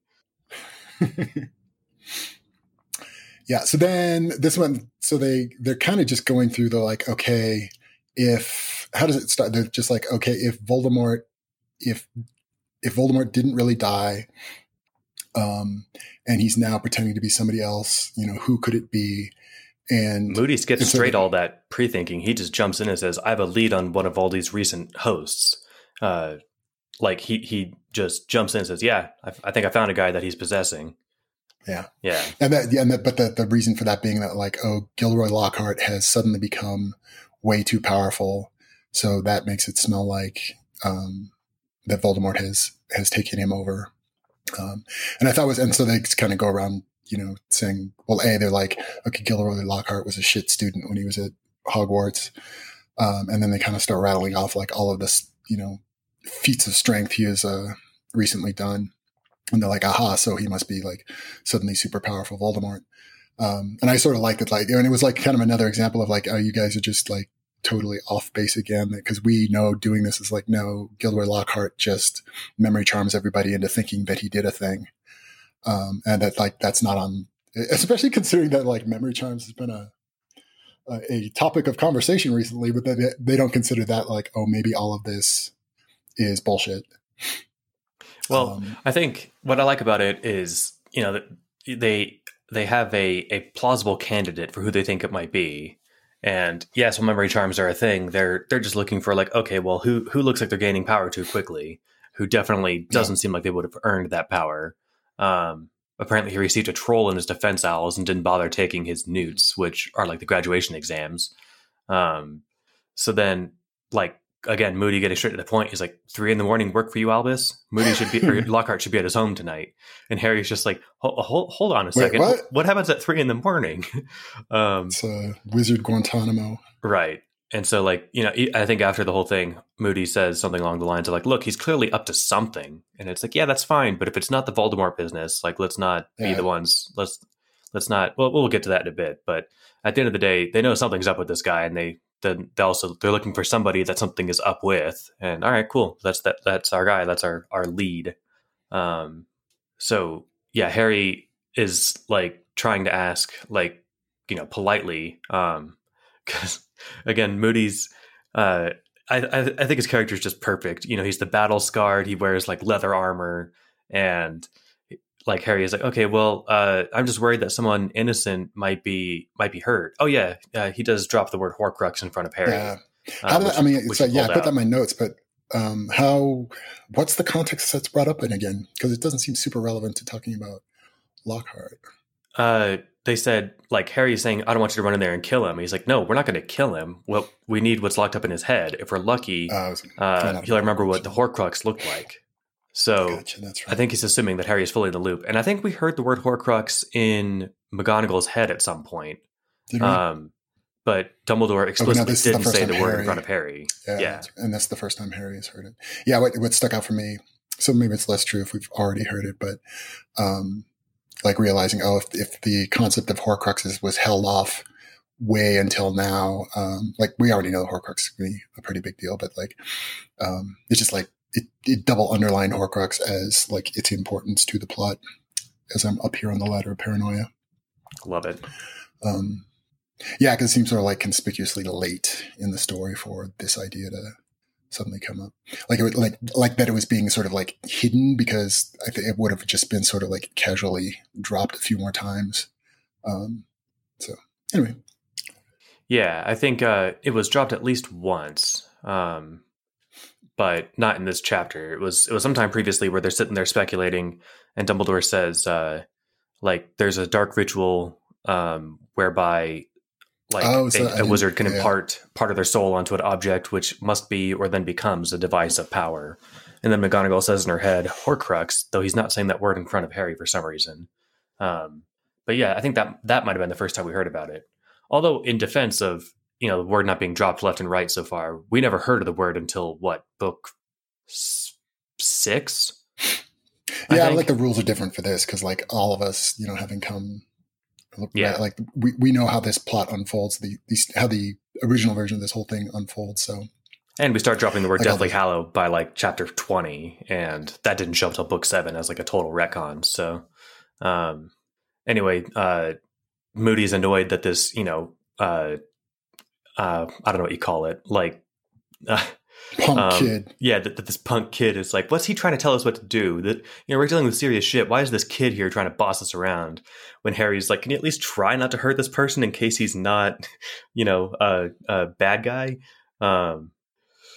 So it's like, man, I wonder if like the stakes are lower for wizards. Like, he could like lose an arm or like whatever. We'll put it back. Right. He's got a hard wizard head. Yeah. Geez. Let's see. There was another moment earlier on that I totally forgot about and I was going to bring up and then forgot about again. So I will just push on here. Moody. Yeah, then it just turns out, Moody's just like, shut the fuck up. And then he's just sort of like, then the excuse for, all right, if I'm going to give you the chance that anybody who's allowed to get a tap on me during a duel is allowed to mouth off to me, but otherwise you got to shut up. Yeah, Harry does demonstrate that he's at least a strong enough occlumens to not lose to Moody, which is pretty cool. Yeah, but like just barely, like Moody's, especially because like Moody says like, "Oh, you're a little out of practice." Like Harry just feels like it was this super huge onslaught of a legilimens, and that he's barely able to fight it off. Yeah, apparently the like advanced tactic of trying to break someone's occlumency barrier. I'm imagining when he was studying with Mr. Bester, it was more like someone beating his shields with a hammer, and Moody is just like, "All right, cool. I'm gonna set the person on the front of your mind on fire in my brain when I'm shooting it at yours." And so, like, Harry is the person he's pretending to be was hallucinating that he was on fire, and it's like this cool description of like almost going insane. And then kind of the impression I got was like, okay, yeah, it worked, but if that had been for real, you wouldn't have fooled anybody. Right. Valdi isn't like any other legilimens in recorded history. He doesn't need to look you in the eyes. And if your shields are that rusty, he'd creep in so softly you'd never notice a thing. I wish I didn't put that, file that back, that every time Harry has tried to bullshit Quirrell, that it has never worked, even a little. That's assuming that legilimency isn't like magic that would interact, right? Oh, yeah, I guess that's true. Which I'm not sure if it counts or not. Maybe it's just spells. So, something to... Also, that could be just the whole, like, oh, you're the same person rule. What do you mean? If Harry, on the weird theory that Harry and Quirrell are both Voldemort, that could change all the rules for how legilimency works are up in the air. It could be anything from that point. Oh, because you're like just reading your own mind? Yeah. So maybe it makes it like, super easy, barely an inconvenience. Yeah. Or maybe it makes it impossible. Maybe even beyond that, just the whole like mixing magic thing. Maybe it's just like, well, it's just, that can't work. Who knows? I'm saying up in the air. Anything could be true at this point. Right. So let's see. I do like how, so then, like you said, Moody says, "All right, cool, land a tap on me, and then I'll give you the right to talk back to me." Which is kind of like, again, Moody's character for me is just perfectly fleshed out. Sounds like totally in character for him. I like how it's like you can tell like you can like, besides it being gruff, you can like read the whole time the kind of like underlying we're on the same side vibe to it. Like, oh, I actually like you, but fuck you. Right. But I like you, but I don't respect you yet. Yeah. Yeah. So Harry gets up. He's like, "All right, let's go then." And then promptly gets knocked out. And then gets knocked out again. And gets knocked out again. What I like about it is he wakes up in Dumbledore's office like 40-something minutes later. And he's like, Dumbledore's like, "Oh, so this you plan all along?" He's like, "Of course. Notice I'm doing this right away rather than pausing to think of it." And so then he goes back under the invisibility cloak and watches himself just fall down when he goes to stand off with Moody. Oh, and that's what the line I was looking for. Dumbledore pulls this out. Harry is like, "I didn't even see him move." And Dumbledore says, "You were standing 2 paces away from Alistair Moody and you took your eyes off his wand." Like, of course you didn't. He's not a super badass for no reason, kid. Yeah. I like how like normally we've had all of this like, oh dear God, no, you can't just, fuck around with the time turner for, no good reason. But they're like, he's dueling with Moody. He gets a pass on this one. Yeah, nothing counts as cheating against the most senior R in the office, right? And then this is where he takes like four goes at him, I think. Yeah, I think with the second one, I'm trying to think of the second one. Yeah, second one, he just tries to invisibly cast Stupefy at him. And then the third one, while like right after the Stupefy, he tries to hit him with a transfigured taser, and Moody like ducks and like hard and fast. And there's also this line too where Moody's body seems to almost flicker as he spun on his wooden foot like lightning. Just for me, I picture like an anime fight. Like it seems to fit exactly with every anime sort of fight where they basically teleport around. I think that was a deliberate homage because I think I saw the first episode of Naruto, which Moody, what do you call it? Basically hand waves here in a second. I didn't pick up on that. Yeah, I tried it and I was like, okay, there's like 300 of these. I'm not sold on the first one. I'm not going to get invested, but I'll point that out when it comes up. So for the fourth try, he uses up all of his last hours, and his trick, how he gets him. Do you want to summarize it? Or do you want me to? Yeah. So he he decided to use the last of his time by just going out and talking to Flitwick. And I guess what he's just sort of like basically explains his predicament. He's like, oh, I need to be able to beat Moody in a duel. And so Flitwick gives him, was it just taught him the spell? Or I guess it was just taught him a new spell. It wasn't like a thing he gave him. Well, he did both. He taught him the swerving stunner, but then he gave him this device because Harry's explaining after he knocks him out that, well, I needed some way to blind your eye, but I didn't want to be blind myself. So as Asimov pointed out in Second Foundation, the weapon to use is a brilliant light that I can't see. And I had no idea what that would mean, but I didn't tell Professor Flitwick that, and I figured he'd just do it anyway, and he did. He gave me this little thing that I press, and it blinded your magic eyeball, so I was able to hit you. But that it wasn't just like that wouldn't have been enough, that he learns the not stupefy, but stuporify spell, which is like the guided missile version of a bolt. I think, yeah, he explains that changes directions at the last second. Yeah, Flitwick developed it as part of one of his like champion dueling tactics, and I think it adjusts velocity or changes direction once if it senses that the target is getting further away. So it was just like a silly little hack to get him with a stunning hex that, you know, he would think he dodged, and then it nails him. Then the whole kind of explanation of, you know, McGonagall's flabbergasted. It's like, you just stunned Mad Eye Moody, like the most famous Dark Wizard Hunter in the history of the Auror Office. That should be impossible. And Moody says, she's like, well, yeah, he let me win. That's what Harry says. Well, he says that he kept giving me, like, he wasn't fighting seriously. Yeah. Like, Moody saw all of his copies and didn't drop them all at once. You know, he waited for them all to attack. And that's what I like later, is knowing that Moody saw them all immediately and had just sort of like filed that all away.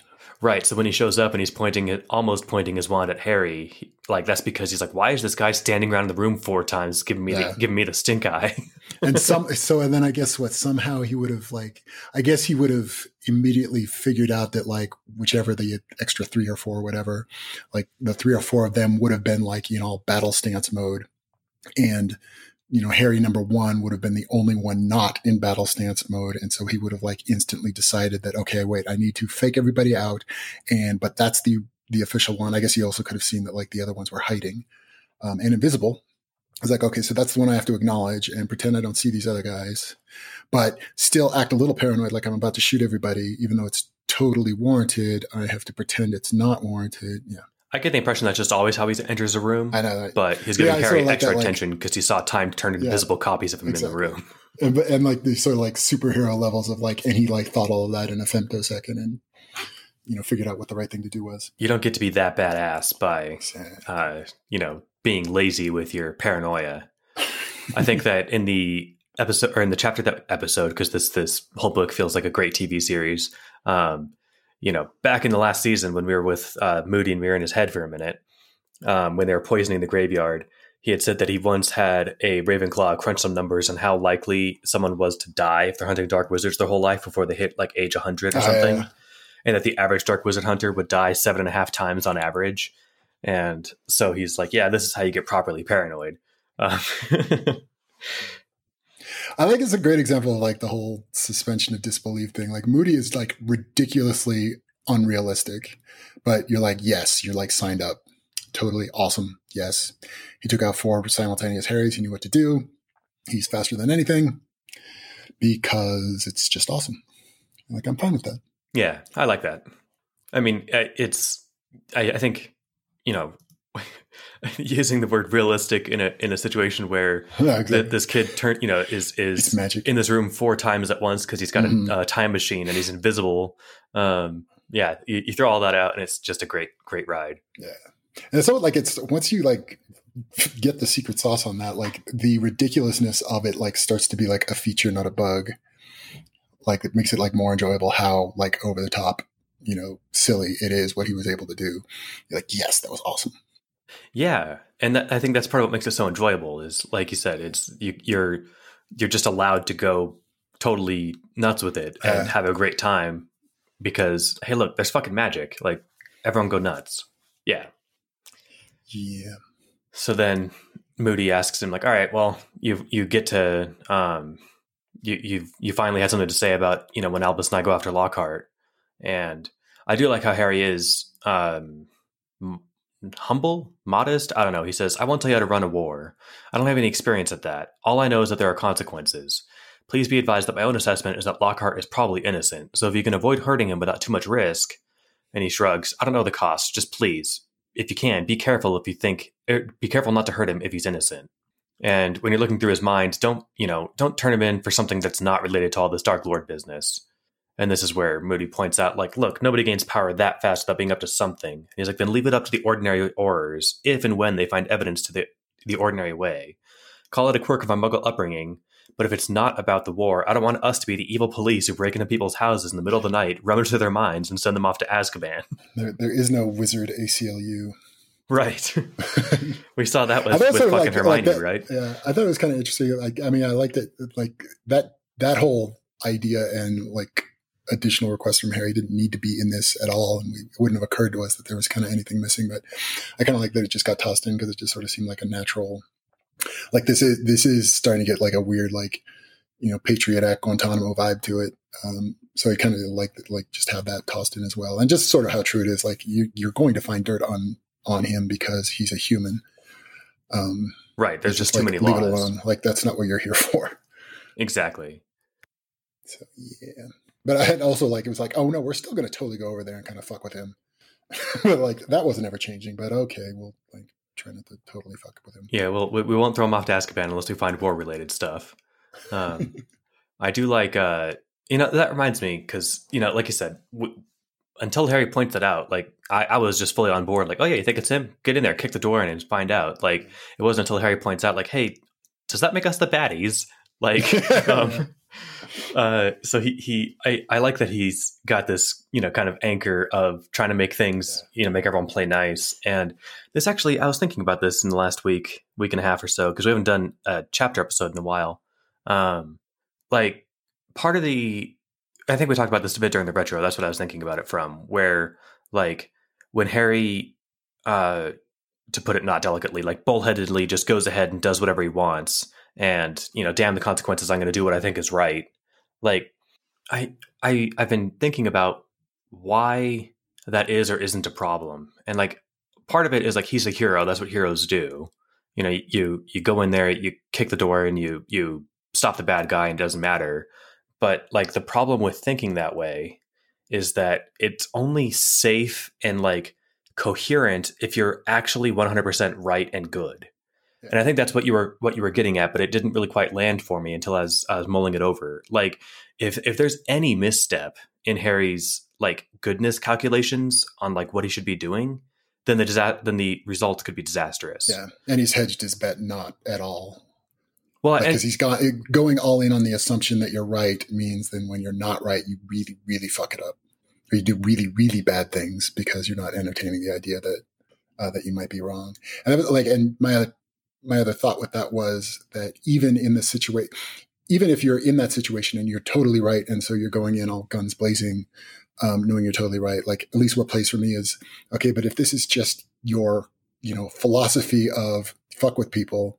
What about the next time or the next time or the next time? One of those times you're going to be wrong and then, you know, and then do horrible, horrible things. And when I put myself in the mindset from the extremely elementary way that I can as not being someone who does this whatsoever, but like if you're trying, you know, like so the author is an artificial intelligence researcher. Like how do you build a mind from scratch that doesn't, you know, go wrong? You don't put that kind of thought process into it. You want it to be careful. You want it to be extra cautious. And like, that's why I was thinking, I think I was talking with Inyash about this.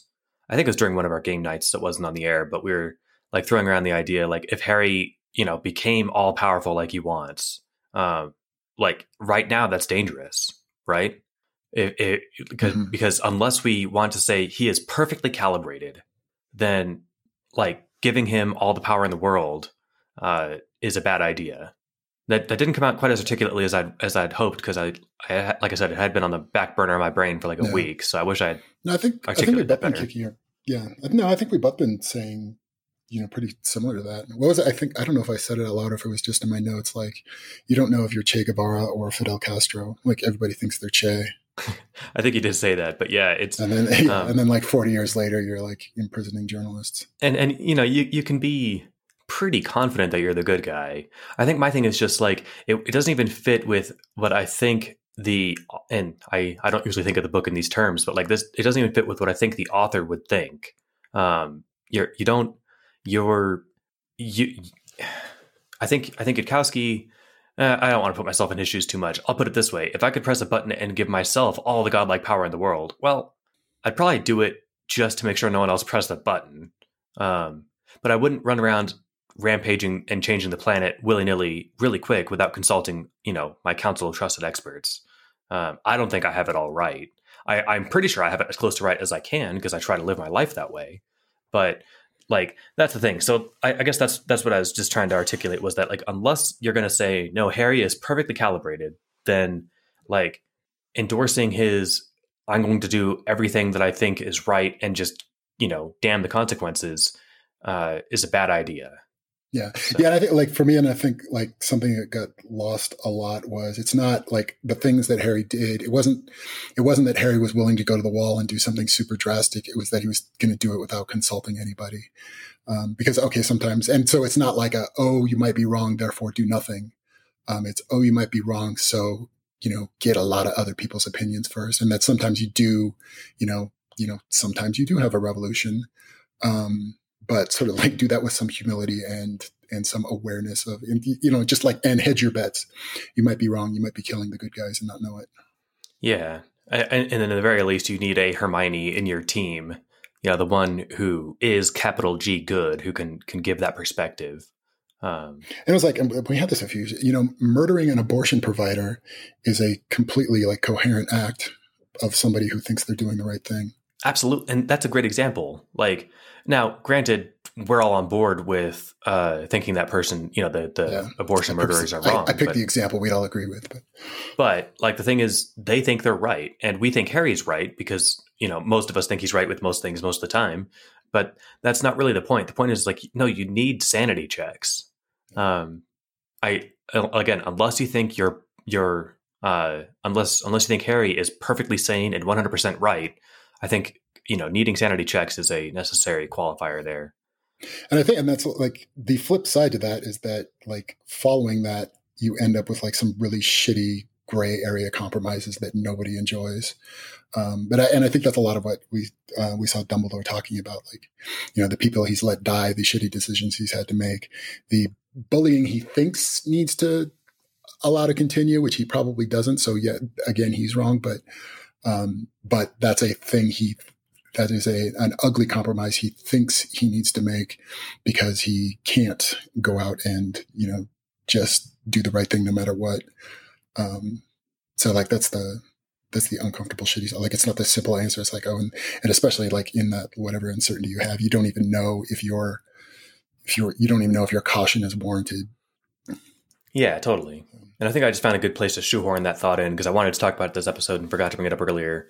But I was bringing it up on the fact that he seems to be like the one, like even McGonagall didn't speak up and say, well, hold on, should we not kick in this guy's, door and shatter his mind looking for Voldemort? So Harry was the Hermione in the situation, right? Oh, that's a good way to put it. Yeah, I like that. Yeah. Yeah. And Dumbledore was like totally on board. He was like, he didn't say much, or like literally he said nothing. And he was like, okay, yeah, 3:00. Or I don't know that he said it, but he definitely didn't object to like, oh yeah, well. Yeah, that seemed to be the plan. And I think we get the impression that Dumbledore takes the war very, very seriously. Yeah. So like, while he might not be full Mad Eye levels of going guns blazing, he's definitely sympathetic to that mindset. Yeah. Yeah, I guess I would have thought maybe it didn't play out so we wouldn't have seen it. I would have at least thought that like, even if Dumbledore was on board, he would have been a lot more conflicted about it. Whereas Mad Eye's just like, nah, fuck it. Let's, break his kneecaps. Well, and Dumbledore thinks that this might be the guy, who tortured his brother to death. So like, I don't get a strong vengeance vibe from Dumbledore, but like, it's easy to see why he might not be like super merciful. Yeah, he definitely never says like, "Oh no, Harry's got a point." Like we don't ever hear him say that. Yeah, good point. He doesn't. Yeah. All right. So then, speaking of Dumbledore, we get a line break to hypothesis Dumbledore, and so Harry is sitting having tea with Professor Quirrell, and there's this nice little beat where Quirrell's hand twitches as he's raising his teacup. Yeah, it was sort of like said a little bit and then like not brought back up. But yeah. We have been like, there's been more, because it didn't register for me until Amelia Bones said it, that like, oh, it's getting worse. And so I think this one I'm like, oh, okay, it is getting worse. This might be the first indication that we have that it actually is getting worse. Yeah. Like, well, no, because Amelia Bones like called it out, like, yeah. said it explicitly, like, oh, and it has been steadily getting worse. That's right. Like, that he's been having more yeah. zombie time, but we don't really see him enough to notice that. But yeah, she points that out too. You're right. Yeah. And then I started wondering, like, oh, is it just like Quirrell's presence around Harry that like, so it's like just the, like, it's, you know, extended radioactive exposure to Harry. But I entertain that as an idea, but then I'm like, well, then why wouldn't it be affecting Harry in the same way? So I don't know, maybe just Quirrell's spring is winding down and he needs to re-Horcrux. I'm glad that you mentioned the thing with Harry, because that was my thought too. Is like, well, if it was proximity, Harry would be getting twitchy too, right? yeah. Why doesn't it affect them both? Yeah, I like that. Still a question mark. Anyway, yeah, but I like the scene because it was also seen like this is another example of like Harry's like conspicuous blindness, that because Quirrell, like from our point of view, Quirrell's just clearly just trying to muddy the waters, and he's just like tossing out any fucking theory in the world that's not him. Like maybe Dumbledore did it. Maybe wasn't it like maybe Hermione or maybe Dumbledore did it. And there was another one in there. Maybe Lucius did it. Yeah, that's the big one. Which just like I like that kind of on two levels because just I'm like, okay, now you're really reaching, but he says things in like super confidence to try to make them sound not as ridiculous, but that also it was kind of another sign of just like how sociopath Quirrell is, that the idea that Lucius would just automatically and very quickly decide to have his own kid killed because he became a Muggle lover. And I think that was like the entirety of what Quirrell was saying was the justification, and that the political ramifications of knowing that the scion of Malfoy has become a Muggle lover, but that like the level to which Quirrell just finds that entirely plausible and doesn't feel like he needs to sell it very hard. It's just kind of a sign of just how kind of cold-blooded Quirrell is and unaware of how off he is in that. Yeah, it's awesome. I think he says that you're being wantonly naive, Mr. Potter. The history books are full of family disputes turned murderous for inconveniences and threats, far less those than which Mr. Malfoy posed to his father. I suppose you'll tell me that that Lord Malfoy of the Death Eaters is far too gentle to wish his son such harm. And then Harry's like, well, yes, frankly, love is real, Professor. And I like we got like, it reminded me like that one, that was a really cool scene. I thought of that like one instance of Lucius, being human. Like we get to see like the last shred of Lucius being a decent person is his like sincere love for Draco and his willingness to just completely throw away the rest of his soul. What do you say? Like, give myself over to vengeance. If anything happened to Draco. So it's like, we've explicitly seen how off Quirrell is, besides just thinking like, okay, you just misjudge how humans work. Like we know specifically, like this is not true about Lucius.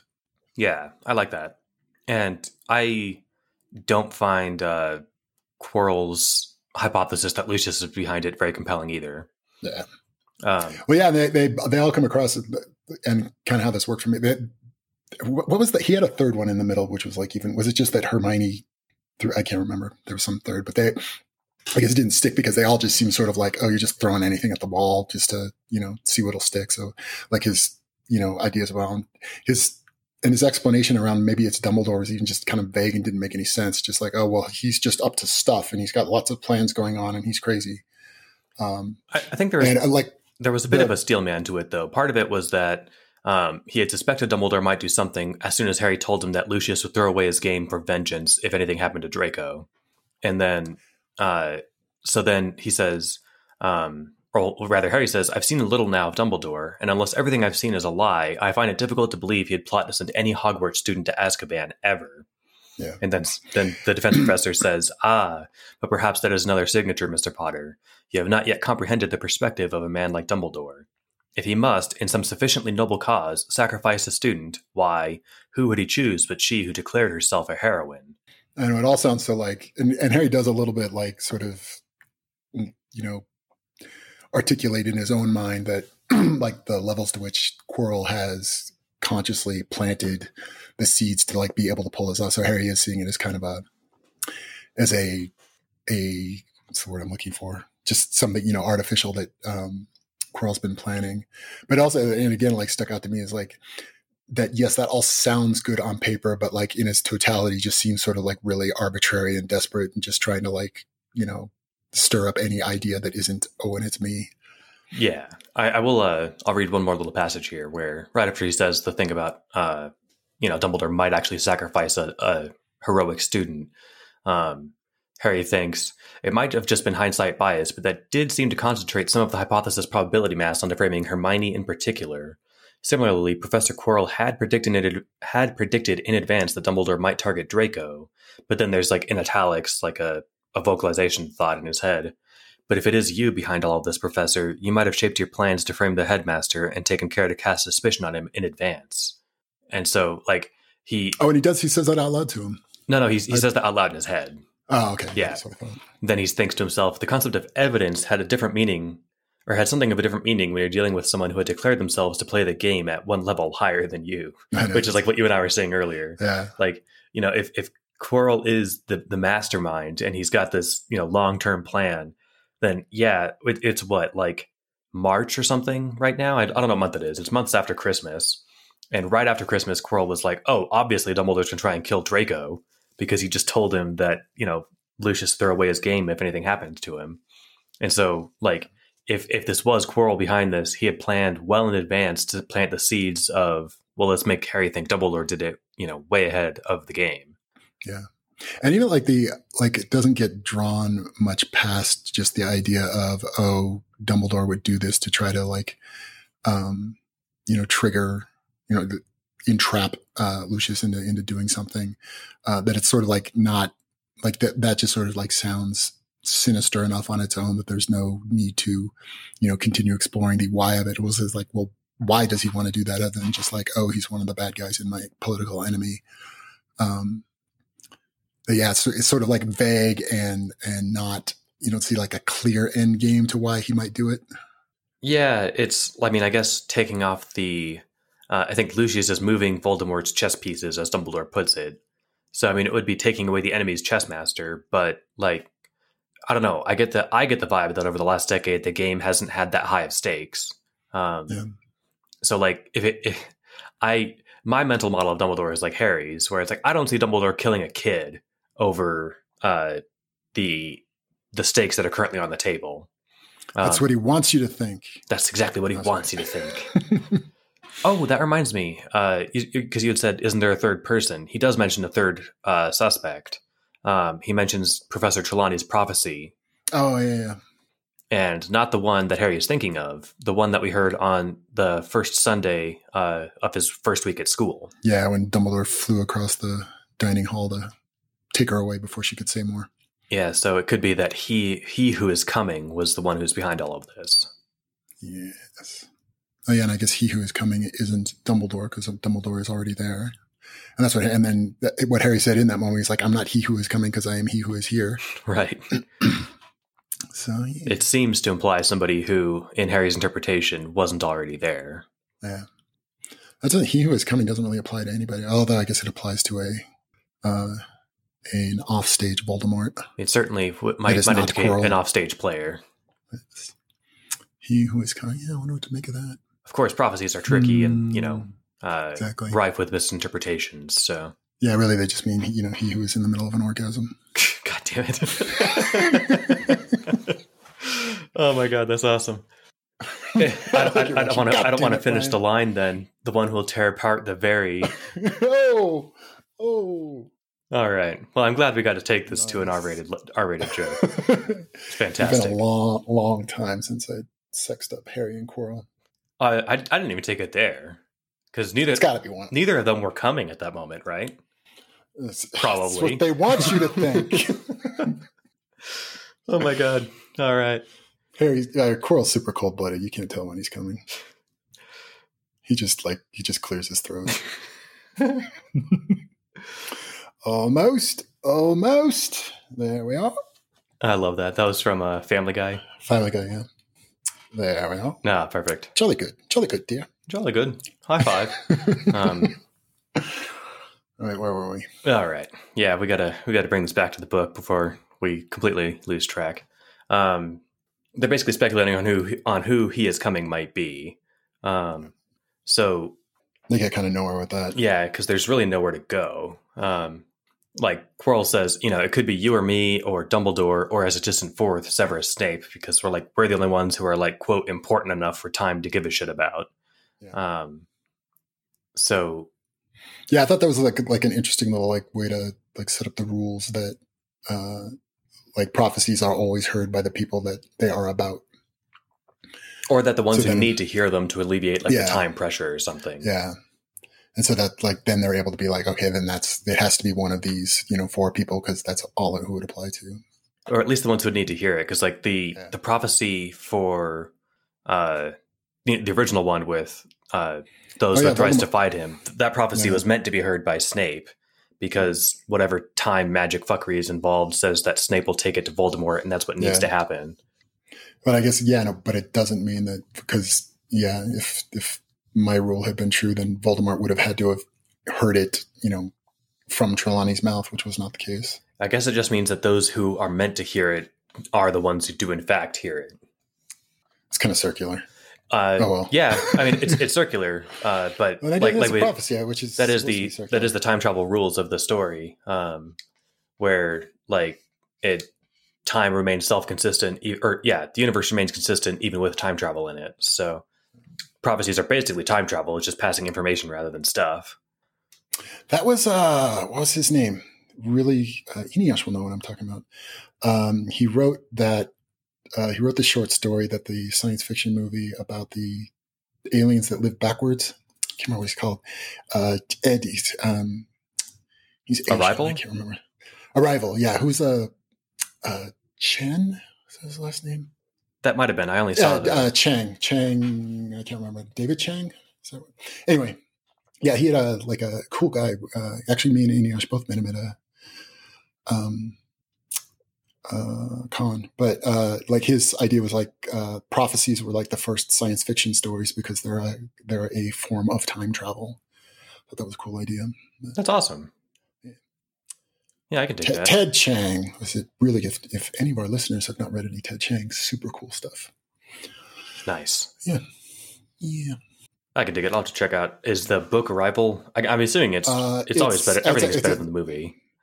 And I did like the movie. That follows my rule about it. It was a good movie. As I remember, that was a short story turned into a movie, and I don't think they were super exactly the same. But yeah, and I think he's mostly written short stories. He's got another one about the Alchemist's Mirrors, not Alchemist Gate. Yeah, he's got sort of like a sci-fi fantasy thing, but set in like the time of genies. Okay, yeah, totally something Ted Chiang like that is ringing a bell for me, but I will have to go through my stuff I've read and figure out if I came across that. But yeah, all right. Ted Chiang, that's the bonus reading for this week. There you go. Good stuff. The hell were we talking about? Oh yeah, prophecies. They are, exactly. Prophecies led to that. But the last suspect that Harry wants to talk about with the defense professor, he says, I can think of one other suspect, someone who didn't put on your list at all. Would you analyze him to me, Professor? And then I did like his response to that was like, I'm not going to try to defend myself because that just sounds guilty and you shouldn't believe anything I would say anyway. Right. Either I'll do too good. Either I'll do too good. The non-defense defense. Yeah. Sorry. Go ahead. Well, yeah, that's like his only honest play out of that is just the non-defense defense, which I like. Like that's sort of Quirrell's MO is to like acknowledge, he doesn't try to dodge the suspicion. He just like acknowledges it outright. He's like, oh, and you should be suspecting me of this and this. Yeah. I like that. Again. Yeah. I mean, he says like, either I'll do too good a job prosecuting myself and convince you that I'm guilty, or you'll decide that my prosecution is too half-hearted and you'll decide that I'm guilty. I will remark only this in my defense, that I would have needed a very good reason indeed to jeopardize your fragile alliance with the heir of House Malfoy. Yes, because Quirrell's expressed goal is for Harry to take over the country, and doing that without the alliance of the Malfoys is probably harder than doing it with the alliance of the Malfoys. Yeah, now I got that spinning in the back of my head, like what? Because Quirrell has without a lot of detail, but has told Harry like, oh, I'm going to, someday you're going to be Fuhrer of England. But now I'm wondering, like, to what extent is that true, or to what extent is it just not even true at all, or is it's clearly like, at least for me, like, I don't think it. How did I put it? That like ruling over all of England just seems like way too low rent a goal for Quirrell, and that it would either it's just not true and it's some other kind of like diversion, or it's in like some in service of his other goals. But yeah, not really sure what is the real story with that. Quirrell's playing eighth dimensional chess with us. We have no fucking clue. Exactly. Yeah, because I was like, so if like Quirrell's like afraid of death and running away from death, that like being, ruling over all of England is just, if he's thinking like, oh, I'm still going to be here in a billion years, then ruling over England is like not even chump change. So it's got to be in service of MoR. Yeah, I suppose so. I mean, if I was planning, if I knew I was going to live to be a billion years old, I think I'd still have short-term goals, because like otherwise, what are you going to do? Just sit around? Well, but it would have to be like, the short-term goals would have to be like in pursuit of the long-term goal, especially since he hasn't achieved that long-term goal. Like I could see like, okay, now that I am immortal, it might be kind of fun to be emperor of the world and like go after that. But if he has not yet made himself immortal, then any machinations he's up to he's still going to be focused on the big picture. I think the big picture is his living forever, maybe. Because he talked about, like, during his Christmas speech, about how there might be an outside threat to the wizarding world. Yeah. So that could be. Yeah, but even that, like, I don't picture Quirrell as like giving a fuck about an outside threat to the wizarding world, as long as it's not a threat to him. Well, that's I think his concern. Yeah. Yeah. Like, I don't know. I suppose you could teleport away if you had enough notice, but if a nuke went off 40 feet from you, like, you're kind of fucked. And Muggles have nukes and wizards don't. That was kind of new to him, though. Like, that idea had not occurred to him until Harry brought it up. And if he's been up to this fuckery the whole time, then you don't know. Yeah, well, I guess what I'm wondering is like, does like becoming emperor of England help him, become immortal, or is it just like another, theater thing in order, is it just another distraction while he's, up to something else? Or is it just like the bullshit line he's feeding Harry? He's like, okay, really, I'm just trying to make you emperor of England, but he's just trying to like manipulate Harry into getting into position for whatever he's trying to do. Like, it's a good plausible explanation for all kinds of other weird fuckery, that he can, like, it's a plausible, it can be a plausible alibi for a whole lot of things. And so then it's a good lie. I don't know, like, it could be anything. Like, there's a whole, I don't know what's going on with that. It sort of like stands out as just having all kinds of question marks around it. We can speculate endlessly. Yes, we should have a podcast where I do that. Yeah, man. We'll have to call it like, I don't know. I mean, I think we want more of this speculation, yes. Right? I don't know what we'd call that show, though. Please, sir, could I have additional speculation? Aha. Speaking of additional speculation, we move back to the command center where they're going to hypothesize on the defense professor. And this part was super weird. Maybe it's because this chapter has been like several of these instances of like everybody just sort of like carving out exceptions for Quirrell cause reasons. Because so they've decided, like, okay, now let's talk about whether or not it's Quirrell. And Dumbledore was like, oh, sorry, have to leave. I promised Quirrell I wouldn't ever try to figure out anything about him. Not that there's anything strange about that. Would you say that challenges your suspension of disbelief? It does. Well, in a cool, like in a very clearly like oh, this we're going somewhere with this. I think that's, and what I kind of like about it. It seems like the volume on this is being turned up, and it's becoming becoming more obvious to us, and then more weird that it's not obvious to anybody else. And so it then's like sticking out, like it's sort of like building tension. Like, okay, this can't continue. Somebody's going to be like, the fuck, people. And so you're like wondering, okay, when's that shoe going to drop? So it's kind of cool. I love it. I got a couple quick thoughts on it. One, Moody is the first one to drop that shoe and said, "Why'd you make a fool promise like that then?" Yeah. And yeah. Dumbledore kind of just like, well, sorry, Minerva said we required a competent defense professor this year, even if I had to haul Grindelwald out of Nurmengard and prevail on old affections to persuade him to take the position. Yeah. And then, but even because like Moody is like, oh, you should just fire the asshole. So, I mean, Moody is like being Moody levels of paranoid about it, but like it should have been like Moody be like, it's clearly this motherfucker. Like, let's go break his kneecaps. And like, but even like at Moody's level, even Moody levels of paranoia don't like home in on like this super suspicious behavior going on.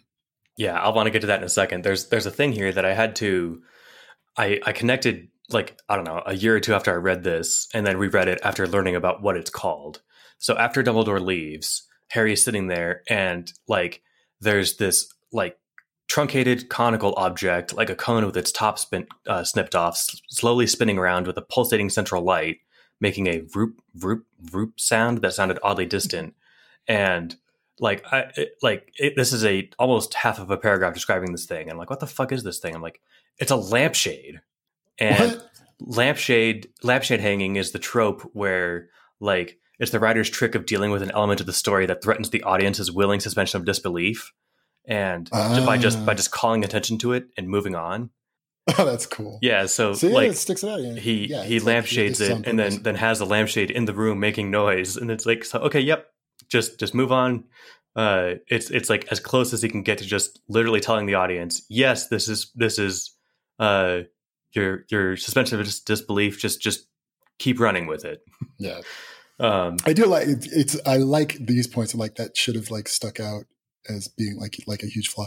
Like seeing something like that, and then kind of like having confidence in like, I guess kind of what Matt was saying. Like this is here on purpose. Like this is going somewhere, and then you're like, instead of it sticking out as this like thorn in your side around like an inconsistency, it's more like, oh, it's a cool thing. It's building tension.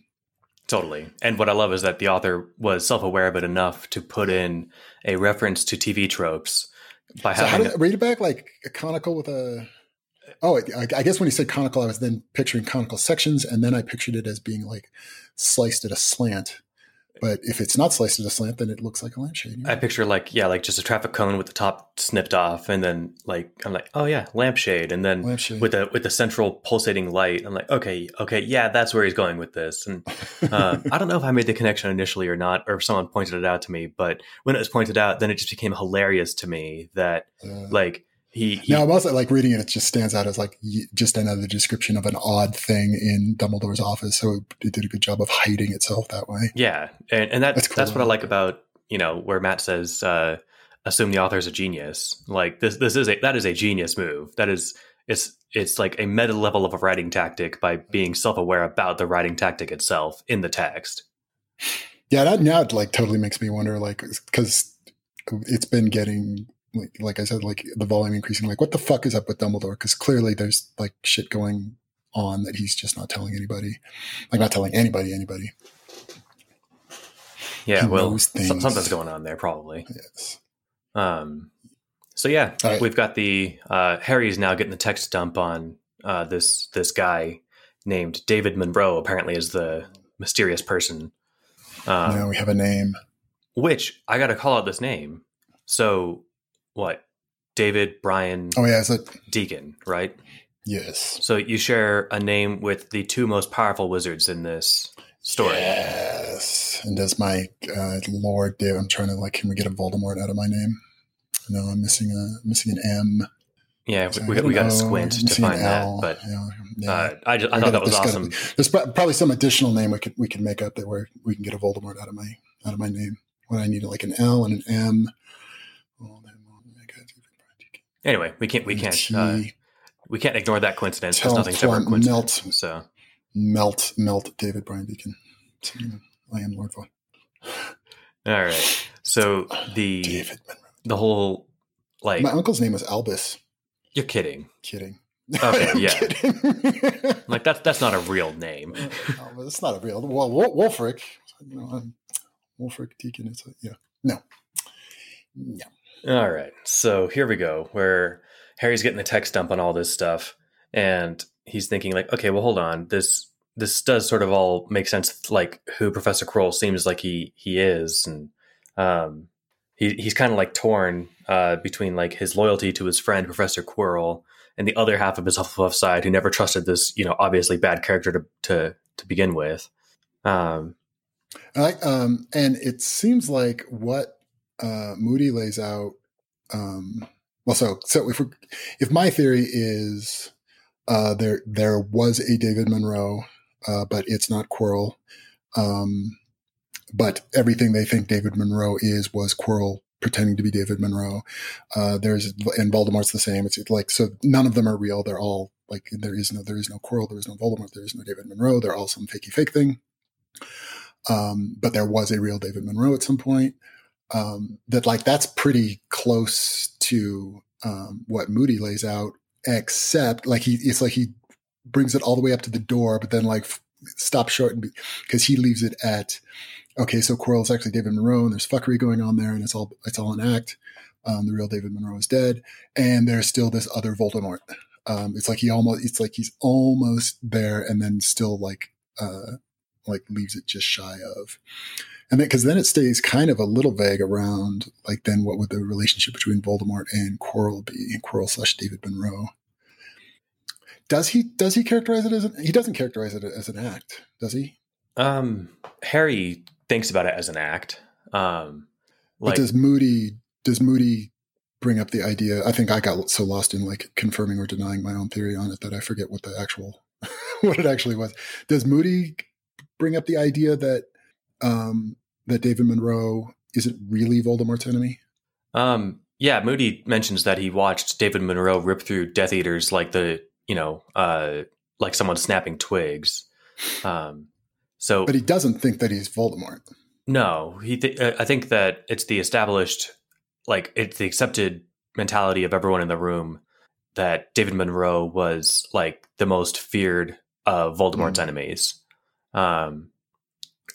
But that it was actually Quirrell pretending to be David Monroe. That's Moody's theory. But now I can't remember but he didn't frame Quirrell/David Monroe as being Voldemort. No, being not only being Voldemort, but he didn't even think that he was on Voldemort's side, or did he? No, I don't think so. I think that he was Voldemort's enemy, but that it's Quirrell/David Monroe. Yeah, Voldemort's enemy. I think he stops it at this Monroe character doesn't seem to make a lot of sense because he disappears for 25 years, then comes back, and at age 45 is as powerful as Dumbledore. So he's that part's super suspicious. And then Snape chimes in because I kind of forgot he was in the room because he hasn't said anything in an hour. He says, "Perhaps that is true, but what of it, Mad-Eye? Whatever his identity, Monroe was surely the Dark Lord's enemy. I have heard Death Eaters curse his name even after they thought him dead. They feared him well." So I think Moody is only paranoid at this level because he's look, if Quirrell isn't who he says he is, because he's clearly not. We think he's Monroe. What if Monroe's not who he says he is? Something fucking is up here, and you should just fire him. This is easy. I know. And what the fuck, people? What I like about it is that Minerva at some point says, you say that every year. And he's like, yes, and I'm always right. I know. I love it. It sticks out and we always have this extremely arbitrary, knee-jerk reaction from McGonagall of oh no, but we need to have our defense professor. It's a thoroughly unjustified and way too small a consideration to warrant the level of bullshit McGonagall is willing to sweep under the rug in order to get it. And it's just in this whole scene, everything just keeps getting more and more ridiculous. That everybody's what the fuck? Yeah, and so Moody's calling it up, but Moody's not even quite enough there. He's just because you should fire him should be because he's fucking Voldemort or something, that he's on Voldemort's side or something. But it's just sort of this. I just don't like it. It's no good. You should fire him. I think this is the non-Voldemort hypothesis of who's behind all of this, and it's just default the defense professor. And then he's pointing out all the extra reasons on top of he's the defense professor to be suspicious of this guy. And then I like this too, where so this is in Harry's internal monologue to himself. He says, "It is kind of obvious, though," and it observed as inner Slytherin. "I mean, do you actually believe that under natural circumstances, anyone would end up as the last heir to an ancient, to a most ancient house, and Lord Voldemort killed his family, and he had to avenge his martial arts sensei? If anything, I'd say he went over the top in setting up his new identity as the ideal literary hero. That sort of thing doesn't just happen in real life. This, from an orphan who was raised unaware of his heritage," commented Harry's inner critic, "with a prophecy about him." You know what? I don't think we've ever read a story about two equally destined heroes competing to see who's cliched enough to take down the villain. And then I like how we're getting like more and more of this picture drawn of Quirrell being somebody who's like, he's orchestrating theater, and that the things that are over the top about what he does were on purpose, and maybe like misjudging the levels of it, but that so both that like things are done for effect, for appearance, but also in just the level of just like cold-bloodedness to that, because then I'm picturing like, okay, he's got this like mini army of Death Eaters, and then these other, and then he wasn't part of the Order of the Phoenix, but acting on behalf of the good guys, and that he's killing people and having people killed on both sides, like, hey, you Death Eaters, go over here and kill him, and then he comes back pretending to be David Monroe and kills the people he just ordered to go over and kill somebody else, that he's just everybody's just like furniture in the room for him to fuck with. Right. That's the even Moody doesn't climb that high on the paranoia ladder. Yeah.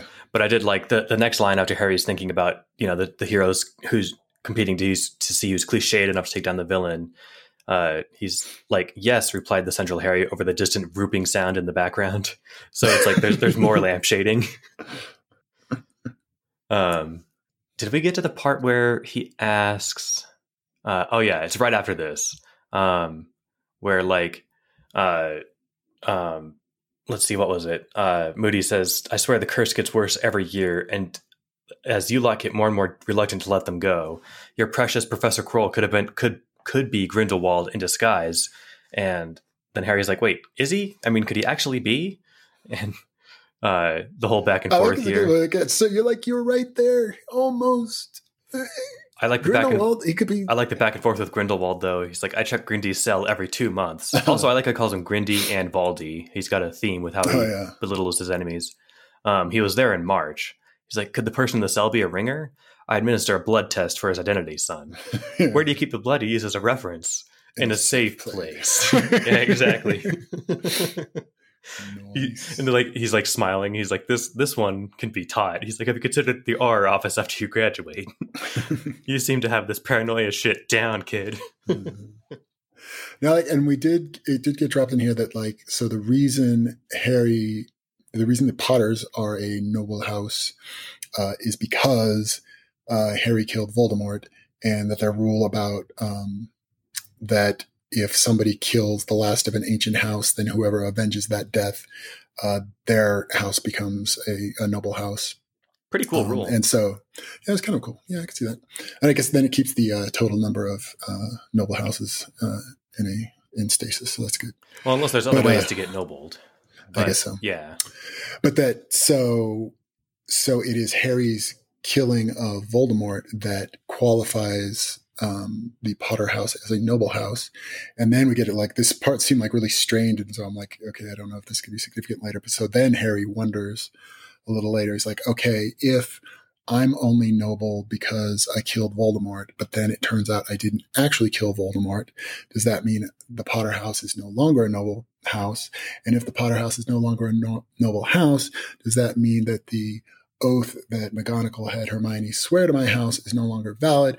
And if it's no longer valid, then the debt that the Malfoy house owed to the Potter house via Hermione is no longer valid. Therefore, if I didn't kill Voldemort, they can put Hermione back in Azkaban. Like, that was a long walk to get there. And I'm like, all right, maybe, I don't know. And it was like, we don't even know necessarily that's the rules. Like, maybe there's no backsies on making somebody a noble house, but so we don't know. But it was just like, that is that's a long chain of what ifs. I love it. I think this is what happens if you spend 10 minutes in the room with Moody. Like, the paranoia is contagious. That one's even not so much paranoia. It was just like excessive worry. Yeah. Because it wasn't like worrying about a plot. It was just these like super far-fetched, contingencies of like worrying about the outcome. That's a good point. And at the bottom of the outcome there is Hermione's safety. And he's like, is my friend really safe now? Yeah. Yeah. We get some exposition dump on how the killing second curse time works. Is he double noble? If he kills is he noble plus? If he kills Voldemort a second time, does he get to be like super noble? Maybe. Extra noble? That sounds fair. The noble and most noble house of Potter. Noble and most noble. Is it now 10% more noble? New and improved. Noble House of Potter. Trying to think of what else to cover here. They talk about the killing curse and how it works. It's more than just like a death spell. Apparently, you kind of have to be a bad guy to cast it. You don't have to be bad in Moody's words. You just have to you want the person dead for the sake of being dead. Yeah. Not for the greater good. It's not a happy shiny spell to be casting. You have to be a little bit mean. Yeah, and that's why he says that you can't be. You don't have to be a dark wizard to use that spell, but you can't be Albus Dumbledore either. And that's why if you're arrested for killing with it, there's no possible defense. That explains it. Okay, yeah. So it's dangerous because it goes right through shields and kills people, straight through walls, apparently, which isn't the case in canon. In canon, you could block it with objects, I remember. Oh, yeah, it was a kind of a lower stakes spell. People were just kind of like tossing it around at each other. And I mean, a death spell is still scary, but like if you can just, put up a shield, like literally a Captain America shield and block it, you're fine. I suppose it depends on the object because I guess clothes don't recall count, that crossover. But, is Captain America in Hogwarts? He should be. He could teach Muggle studies or martial arts. Rogers. Yeah, there you go. So, yeah, I like that just extra bit of like that's part of what makes the making magic show its work stuff fun. Because like why is that so severe? Really because if you killed somebody with it by the fact that you killed somebody with the killing curse proves that you wanted them dead for the sake of killing them, and that's why there's not a defense. Like if you killed somebody with a cutting hex, you'd be like, oh, I didn't mean to kill him, and that all right, well maybe you didn't mean to kill him, but if you kill them with the killing curse, there's no possible defense for it. There's no Avada Kedavra manslaughter. Right. Exactly. Perfect. And was it established in the originals that Dumbledore can't cast Avada Kedavra? I didn't know. I thought he didn't, but I didn't know that he couldn't. I don't get the impression that anything was fleshed out that much. But he seems like the kind of person who just wouldn't. Yeah. Well, I guess in the originals, it wasn't as significant a spell. It was just kind of like it was the 45 caliber, not the 38 caliber spell. Right. So let's see. Yeah, I'm not sure what else to cover here. Yeah. So then we just skipped. I don't know. Is this? Oh no. So and then this is the Snape hypothesis that comes up next. Oh yeah, that comes up in a second. But I do like the little beat here where McGonagall says, all right, fine. What would you have us do? And he's like, easy. Get rid of the defense professor and see if all your troubles mysteriously clear up. Bet you a galleon they do. And she says, but will you teach the class? Yes, but what are you going to do? But like, you can't possibly do that. He also just like has so few fucks. He's like, I'll bet you $10 this works out, right? I'm not sure what a galleon's worth, but it's like, he's not saying I'll bet you $1,000. He's like, I'll bet you $50. Like, this is, it's obvious and I really don't see any point in deliberating on it. But then she says, but will you teach the classes? And he says, if I ever say yes to that, if I ever say yes to that question, check me for polyjuice because it's not me. And that was the plot of the fourth book. Oh, yeah. Yeah. I forgot that. Little self-aware nod there. All right. So what were we talking about? Hypothesis, Severus Snape. Yes. I thought this was interesting. And I like how we're like the presentation of Snape is changing. It's kind of cool. But yeah, it starts out like McGonagall like sort of like wants to talk to Harry because she's concerned about Snape. Now that we're saying this, I'm not sure why she thinks Harry's opinion about all of this is like super important. But what McGonagall says is, and we get some like more funny, inappropriate talking about sex with an 11-year-old. But so McGonagall is worried that, and what she describes it as like, for all the years that she's known Snape, he's always been very obviously not at all interested in girls having crushes on him, but that because he's all emo, that there's a certain kind of emo girl that is constantly having crushes on him, but he just tells them to fuck off in a very like Snapey kind of way. But that and that she knows that the reason for that is that he's been in love with Lily Potter all this time and is not interested in anybody else. But that she's now worried because recently she's seen Snape, I guess, being slightly more interested in high school girls having crushes on him, but it wasn't like phrased all sinister like that. All he did was notice and tell them to stop. Whereas before he just ignored it. Like he wasn't aware of it. Oh yeah. Yeah. So that like, just this sense that like, Snape is, thawing a little bit is a sign that he's kind of getting over Lily. And if he is getting over Lily, then he doesn't feel guilty about Lily anymore. And if he doesn't feel guilty about Lily anymore, then he's not on our side anymore. So that's like the worry from McGonagall about Snape.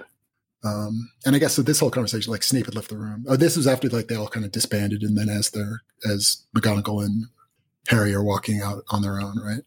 Yeah. And all this stemmed from, I think, way back with after the Lysophilis Strange incident, he asks Dumbledore and McGonagall to like keep an eye on any changes in behavior in Snape, which I think he does for a couple of reasons. Yeah. Like part of it was because like Snape had, he was worried that something might change after he learned that after Harry nicely informed him that his mom was shallow. And like that it was kind of pathetic for this guy to be in love with her for, all this time and stuff. Then it's like, oh, it was you. Oh, I almost died. Okay. Oh, fuck.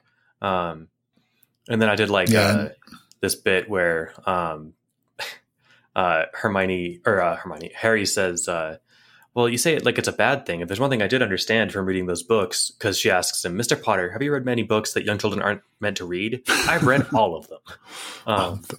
And he's like, you're not supposed to like question people's preferences, so if somebody likes, greasy, scary looking dude, that's on them.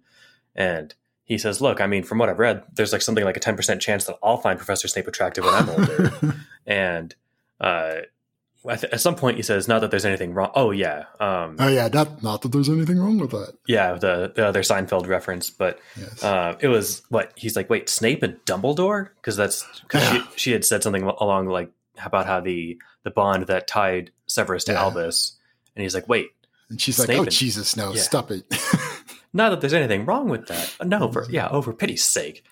And this is then where he says, okay, well, if his bond did, is weakening with the headmaster, like what would he do? And we get this little cut inside Professor McGonagall's head where she sort of just realizes that she doesn't know him at all, that they've, been on the same side for a decade, but that she has no idea like how to model him as a person. And so she's like, I have no idea. And then he says, okay, well, I think my evidence points in the same direction as yours. I mean, it increases the probability that Professor Snape isn't in love with my mother anymore. And McGonagall just closes her eyes and she's just like, I give up. All right, fuck this. You're talking, I think Draco mentioned something like that where like talking with Harry is just like a headache like that. Like, how does he keep pulling these fucking rabbits out of his ass like this? So that was a mixed metaphor. It was, but I liked it. Rabbits and hats is a wizard thing. Pulling it out of his ass is a muggle thing. Harry is a nice bridge between those two worlds. It was a very careful metaphor. Pulling a hat out of your rabbit. Perfect.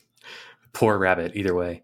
Then we cut to potions class where Snape had sabotaged his potion and made him stay after class. Yeah, I thought that was interesting because he like apologizes to Harry for doing it, which is a very like new kind of Snape behavior. He also goes on to say it will not be reflected in your grades. And it's like, well, no shit. You sabotaged it. Better not impact my grades. But yeah, what's Snape's holding back for? What's he want to talk about?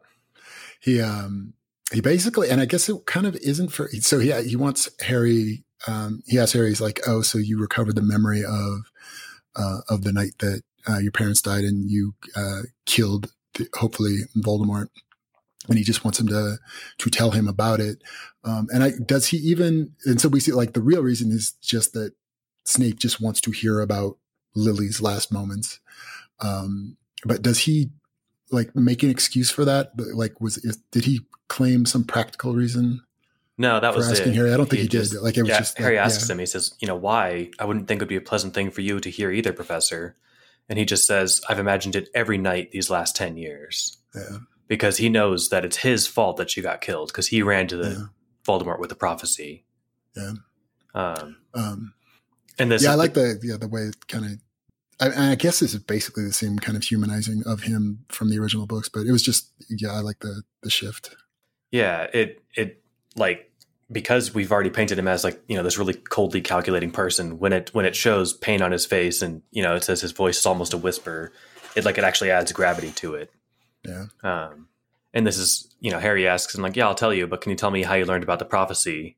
And it turns out he was there to, like in the books, he was going for the job interview and then heard the prophecy and bolted to go tell the Dark Lord immediately because he was too stupid to sit and think about it for a second, in his own words, not mine. And that it was like a purely like a not at all. What am I trying to say? There was no justification, even partial justification for him running off and telling Voldemort. It was just clearly like, oh, this is selfishly to my advantage. This is valuable information. I'm going to go sell it. Was there anything like half okay about what he did? I don't think there was. No, he wanted to join the Death Eaters. It was just purely and didn't consider for a second to try and solve the riddle before he gave it to Voldemort. And I like this line too, because Harry's like, wait, a job interview or Trelawney happened to be there and you just happened to be able to overhear? That seems like a coincidence. And he says, seers are the pawns of time, Mr. Potter. Coincidence is beneath them and they are above it. And so like, then he says like, there's no memory charm. There's no missing lines. I don't know why he thought there would have been missing lines. And if there was, like, what you think Voldemort just took my word for it? No, he ripped the prophecy from my mind and got the actual, like, he 100% confirmed the verbiage. Yeah. Wasn't it like super important that Snape being a perfect Occlumens was like that explained a lot of how he was able to be a double agent for Voldemort for so long? Like that was kind of a key point in the original books. That's a good point. As I recall. Maybe he upped his occlumency practice after being a Death Eater for a while or something. Because, like, and Voldemort's also supposed to be a really good occlument or Legilimens, but that shouldn't matter. If you're able to bluff him, you need to be perfect at it, not just good. I guess, like, just go back to like, if this is all just theater, then maybe Voldemort totally did know that he was being double crossed and just thought that was a cool twist. That's awesome. I like that a lot. And yeah, that could totally be the case. I don't see a reason why it shouldn't be. Especially, yeah. I mean, yeah, it's totally still vague, like what's the end game for it. But and because Quirrell did lay this out with Harry many, many chapters ago about, like, oh, if we need them to stop worrying about Voldemort, then we need to give them a Voldemort to defeat and then have that Voldemort defeated. Like this idea that that Quirrell just sort of like, sets up, fake conflicts just to get a rise out of people, like is kind of already there. And so then like he doesn't even necessarily need Voldemort to win anything. I mean, we don't know. I mean, maybe he does, but like it's then not necessarily the case that his goal is for Voldemort to succeed, and maybe how it played out is exactly what he wanted, or maybe it was failed, but not heading towards the goal that we think. And so that, yeah, he's like, oh, okay, Snape's, I don't know, but like, if really all he's trying to do is just whip up all of, wizarding England into just turning into like this very like post 9/11 paranoid Patriot Act kind of vibe, then him being double crossed by Snape and having Snape, feeding information back to the good guys is, totally cool. Like that'll work. I could work with that.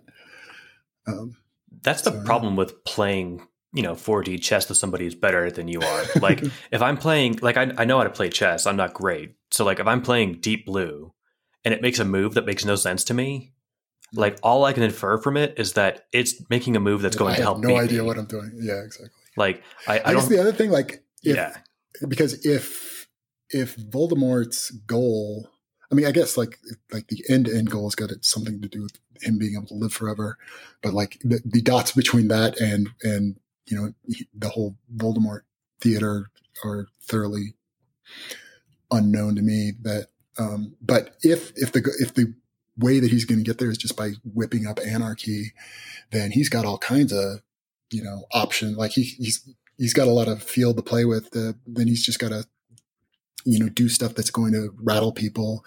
And even if those things play out in an unpredictable way, he can, if entropy's on his side. I think like no matter what his goals, and I, this is easy enough for me to model because I would also like to live to be very, very old. Like the goal isn't just to live. It's like to have a good time while doing it. Like if all Voldemort wanted to do was live forever, and you think that Quirrell is Voldemort, like Quirrell said he was aware of the space program when he was talking with Harry and showed him the stars the first time. Like, wouldn't you just make a moon base and tell everyone else to fuck off? Like, Yeah. you could go Well, except, you could go live forever on the moon and be perfectly safe up there from all the nuclear Yeah. war or whatever might take over the world. But like, that'd be boring. Like, the goal is to have a fun, long life. Or maybe it's he needs to have Harry with him. That could totally be something like that. That's less mushy sounding, but except like part at least like I could see Quirrell like yes, his goal is to live forever, but he's got his very broken Quirrell view of it, and that maybe he doesn't see it much beyond because it's like I guess I see it in this sort of like fear driven, just like how did I say it? Like fleeing death rather than trying. He's not so much trying to live forever as trying to never die. And that it is like, he isn't thinking, in terms of like, oh, I want to live 1 billion years of happiness. He's just like, dear God, I don't ever want to die. And that he hasn't like thought it all the way out just because he's like, his brain isn't wired that way. So I don't know. Yeah, that's a fair point. I do think he'd get bored if he was just on his moon base too. Yeah. Anyway, long story short here with the dialogue with Harry and Snape, Harry tells him, about mainly what Snape wanted to hear was that Lily wasn't tortured to death, that she just died. Yeah. And Harry doesn't say out loud, well, she died knowing that they were thinking that she'd failed and the Dark Lord was going to kill her baby, but he didn't torture her, if that's what you're asking. And is it just my sick mind, or did you get the impression that Snape was asking if something rapey had happened, and that kind of went over Harry's head, but he enough to confirm to Snape though that no, nothing happened, but or is that just that I'm perverse? It seemed like Snape was worried about like a sexual component to it. It is not an unrealistic reading. I think the line exactly is the Dark Lord ... did not do anything to her before she died. Yeah, that sounds. Yeah, that sounds like it could be a lot of terrible things. So, yeah, but luckily, no. I guess all she did was die, knowing that her baby was about to be killed. So, thank goodness for that. Oh, we get the date, actually. I've had the date like 100 times this chapter, and I kept forgetting. Yeah, because I was curious when this was, from how far it was from Christmas. April 10th, 1992. And there was actually one other thing we forgot to cover in the chapter. At the very top, we get all those news headlines. Those news headlines, yeah. And some of them are hilarious. I will just grab my favorite one, which is the New Zealand spellcrafters diurnal notice. What drove British legislature insane? Could our government be next? Experts list top 28 reasons to believe it's already happened. I like, and then we get to see like the Quibbler doing it's like the MSNBC Fox News versions between like Quibbler and the Daily Prophet, and then like how like what do they call her, like the Mad Muggle in the legal tricks free Mad Muggleborn as Potter threatens Ministry with attack on Azkaban. And that the Quibbler is like is a combination of sympathetic to Hermione and also crazy. It's purely I like, it's less of like the opposite of Fox News and more just like the National Enquirer. Yeah, Malfoy flees Hogwarts as Vila powers awaken. Oh yeah, I guess because it's not as negative Malfoy as I thought. It's just sort of like, oh, he runs away. It's just nutty. Yes, fleeing the Vila. All right. I wish we'd had more of Luna Lovegood in this story. Yeah, alas. She's only, 10 right now? She doesn't show up to the next book. Mm. Oh, yeah, that's right. Oh, yeah, so I guess she's not even at Hogwarts yet. Well, if we were gonna pull Tonks back by a year, we could have pushed Luna Lovegood forward. She could have skipped a grade. She's gifted. It's true. All right. Well, we don't have a lot of reading between like now and when I think I want to end the next reading. So the only real question is, do you want a cliffhanger or do you not want a cliffhanger?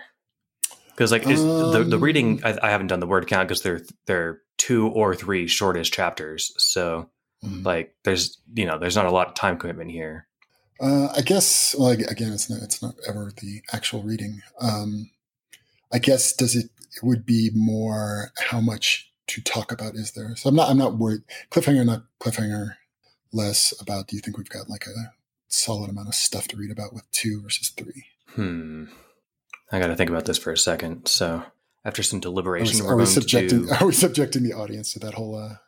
I'm going to, I'll clean out part of our discussion on how we're going to chop up the chapters. Short version is we're trying to decide like how much would be enough to talk about, because that's the right way to frame it. I think you're right, Brian. It's less about, because the reading time commitment is never that much. It's more just like, do we have enough to talk about? And we will have plenty to talk about if we cover 3 chapters. So we're going to do 87, 88, and 89 next chapter, or next week. So join us back here next week, and I swear I will do something evil with that money if none of you guys submit fan art and claim that prize. So do enter the fan art contest. Really, it doesn't cost you anything other than the time that it takes to share your awesome artwork. If we don't give the fan art prize away, we're going to buy essential oils with it. Oh, I was thinking like just donate it to like the RNC or something. We could donate essential oils to, and we got to like stay Colorado local. So let's focus on the family. God, yeah. We'll get some essential oils. No one wants that. So for the love of goodness, someone please enter the fan art contest and take this money. All right. We'll see you guys back here next week for 87, 88, and 89. Bye, everybody.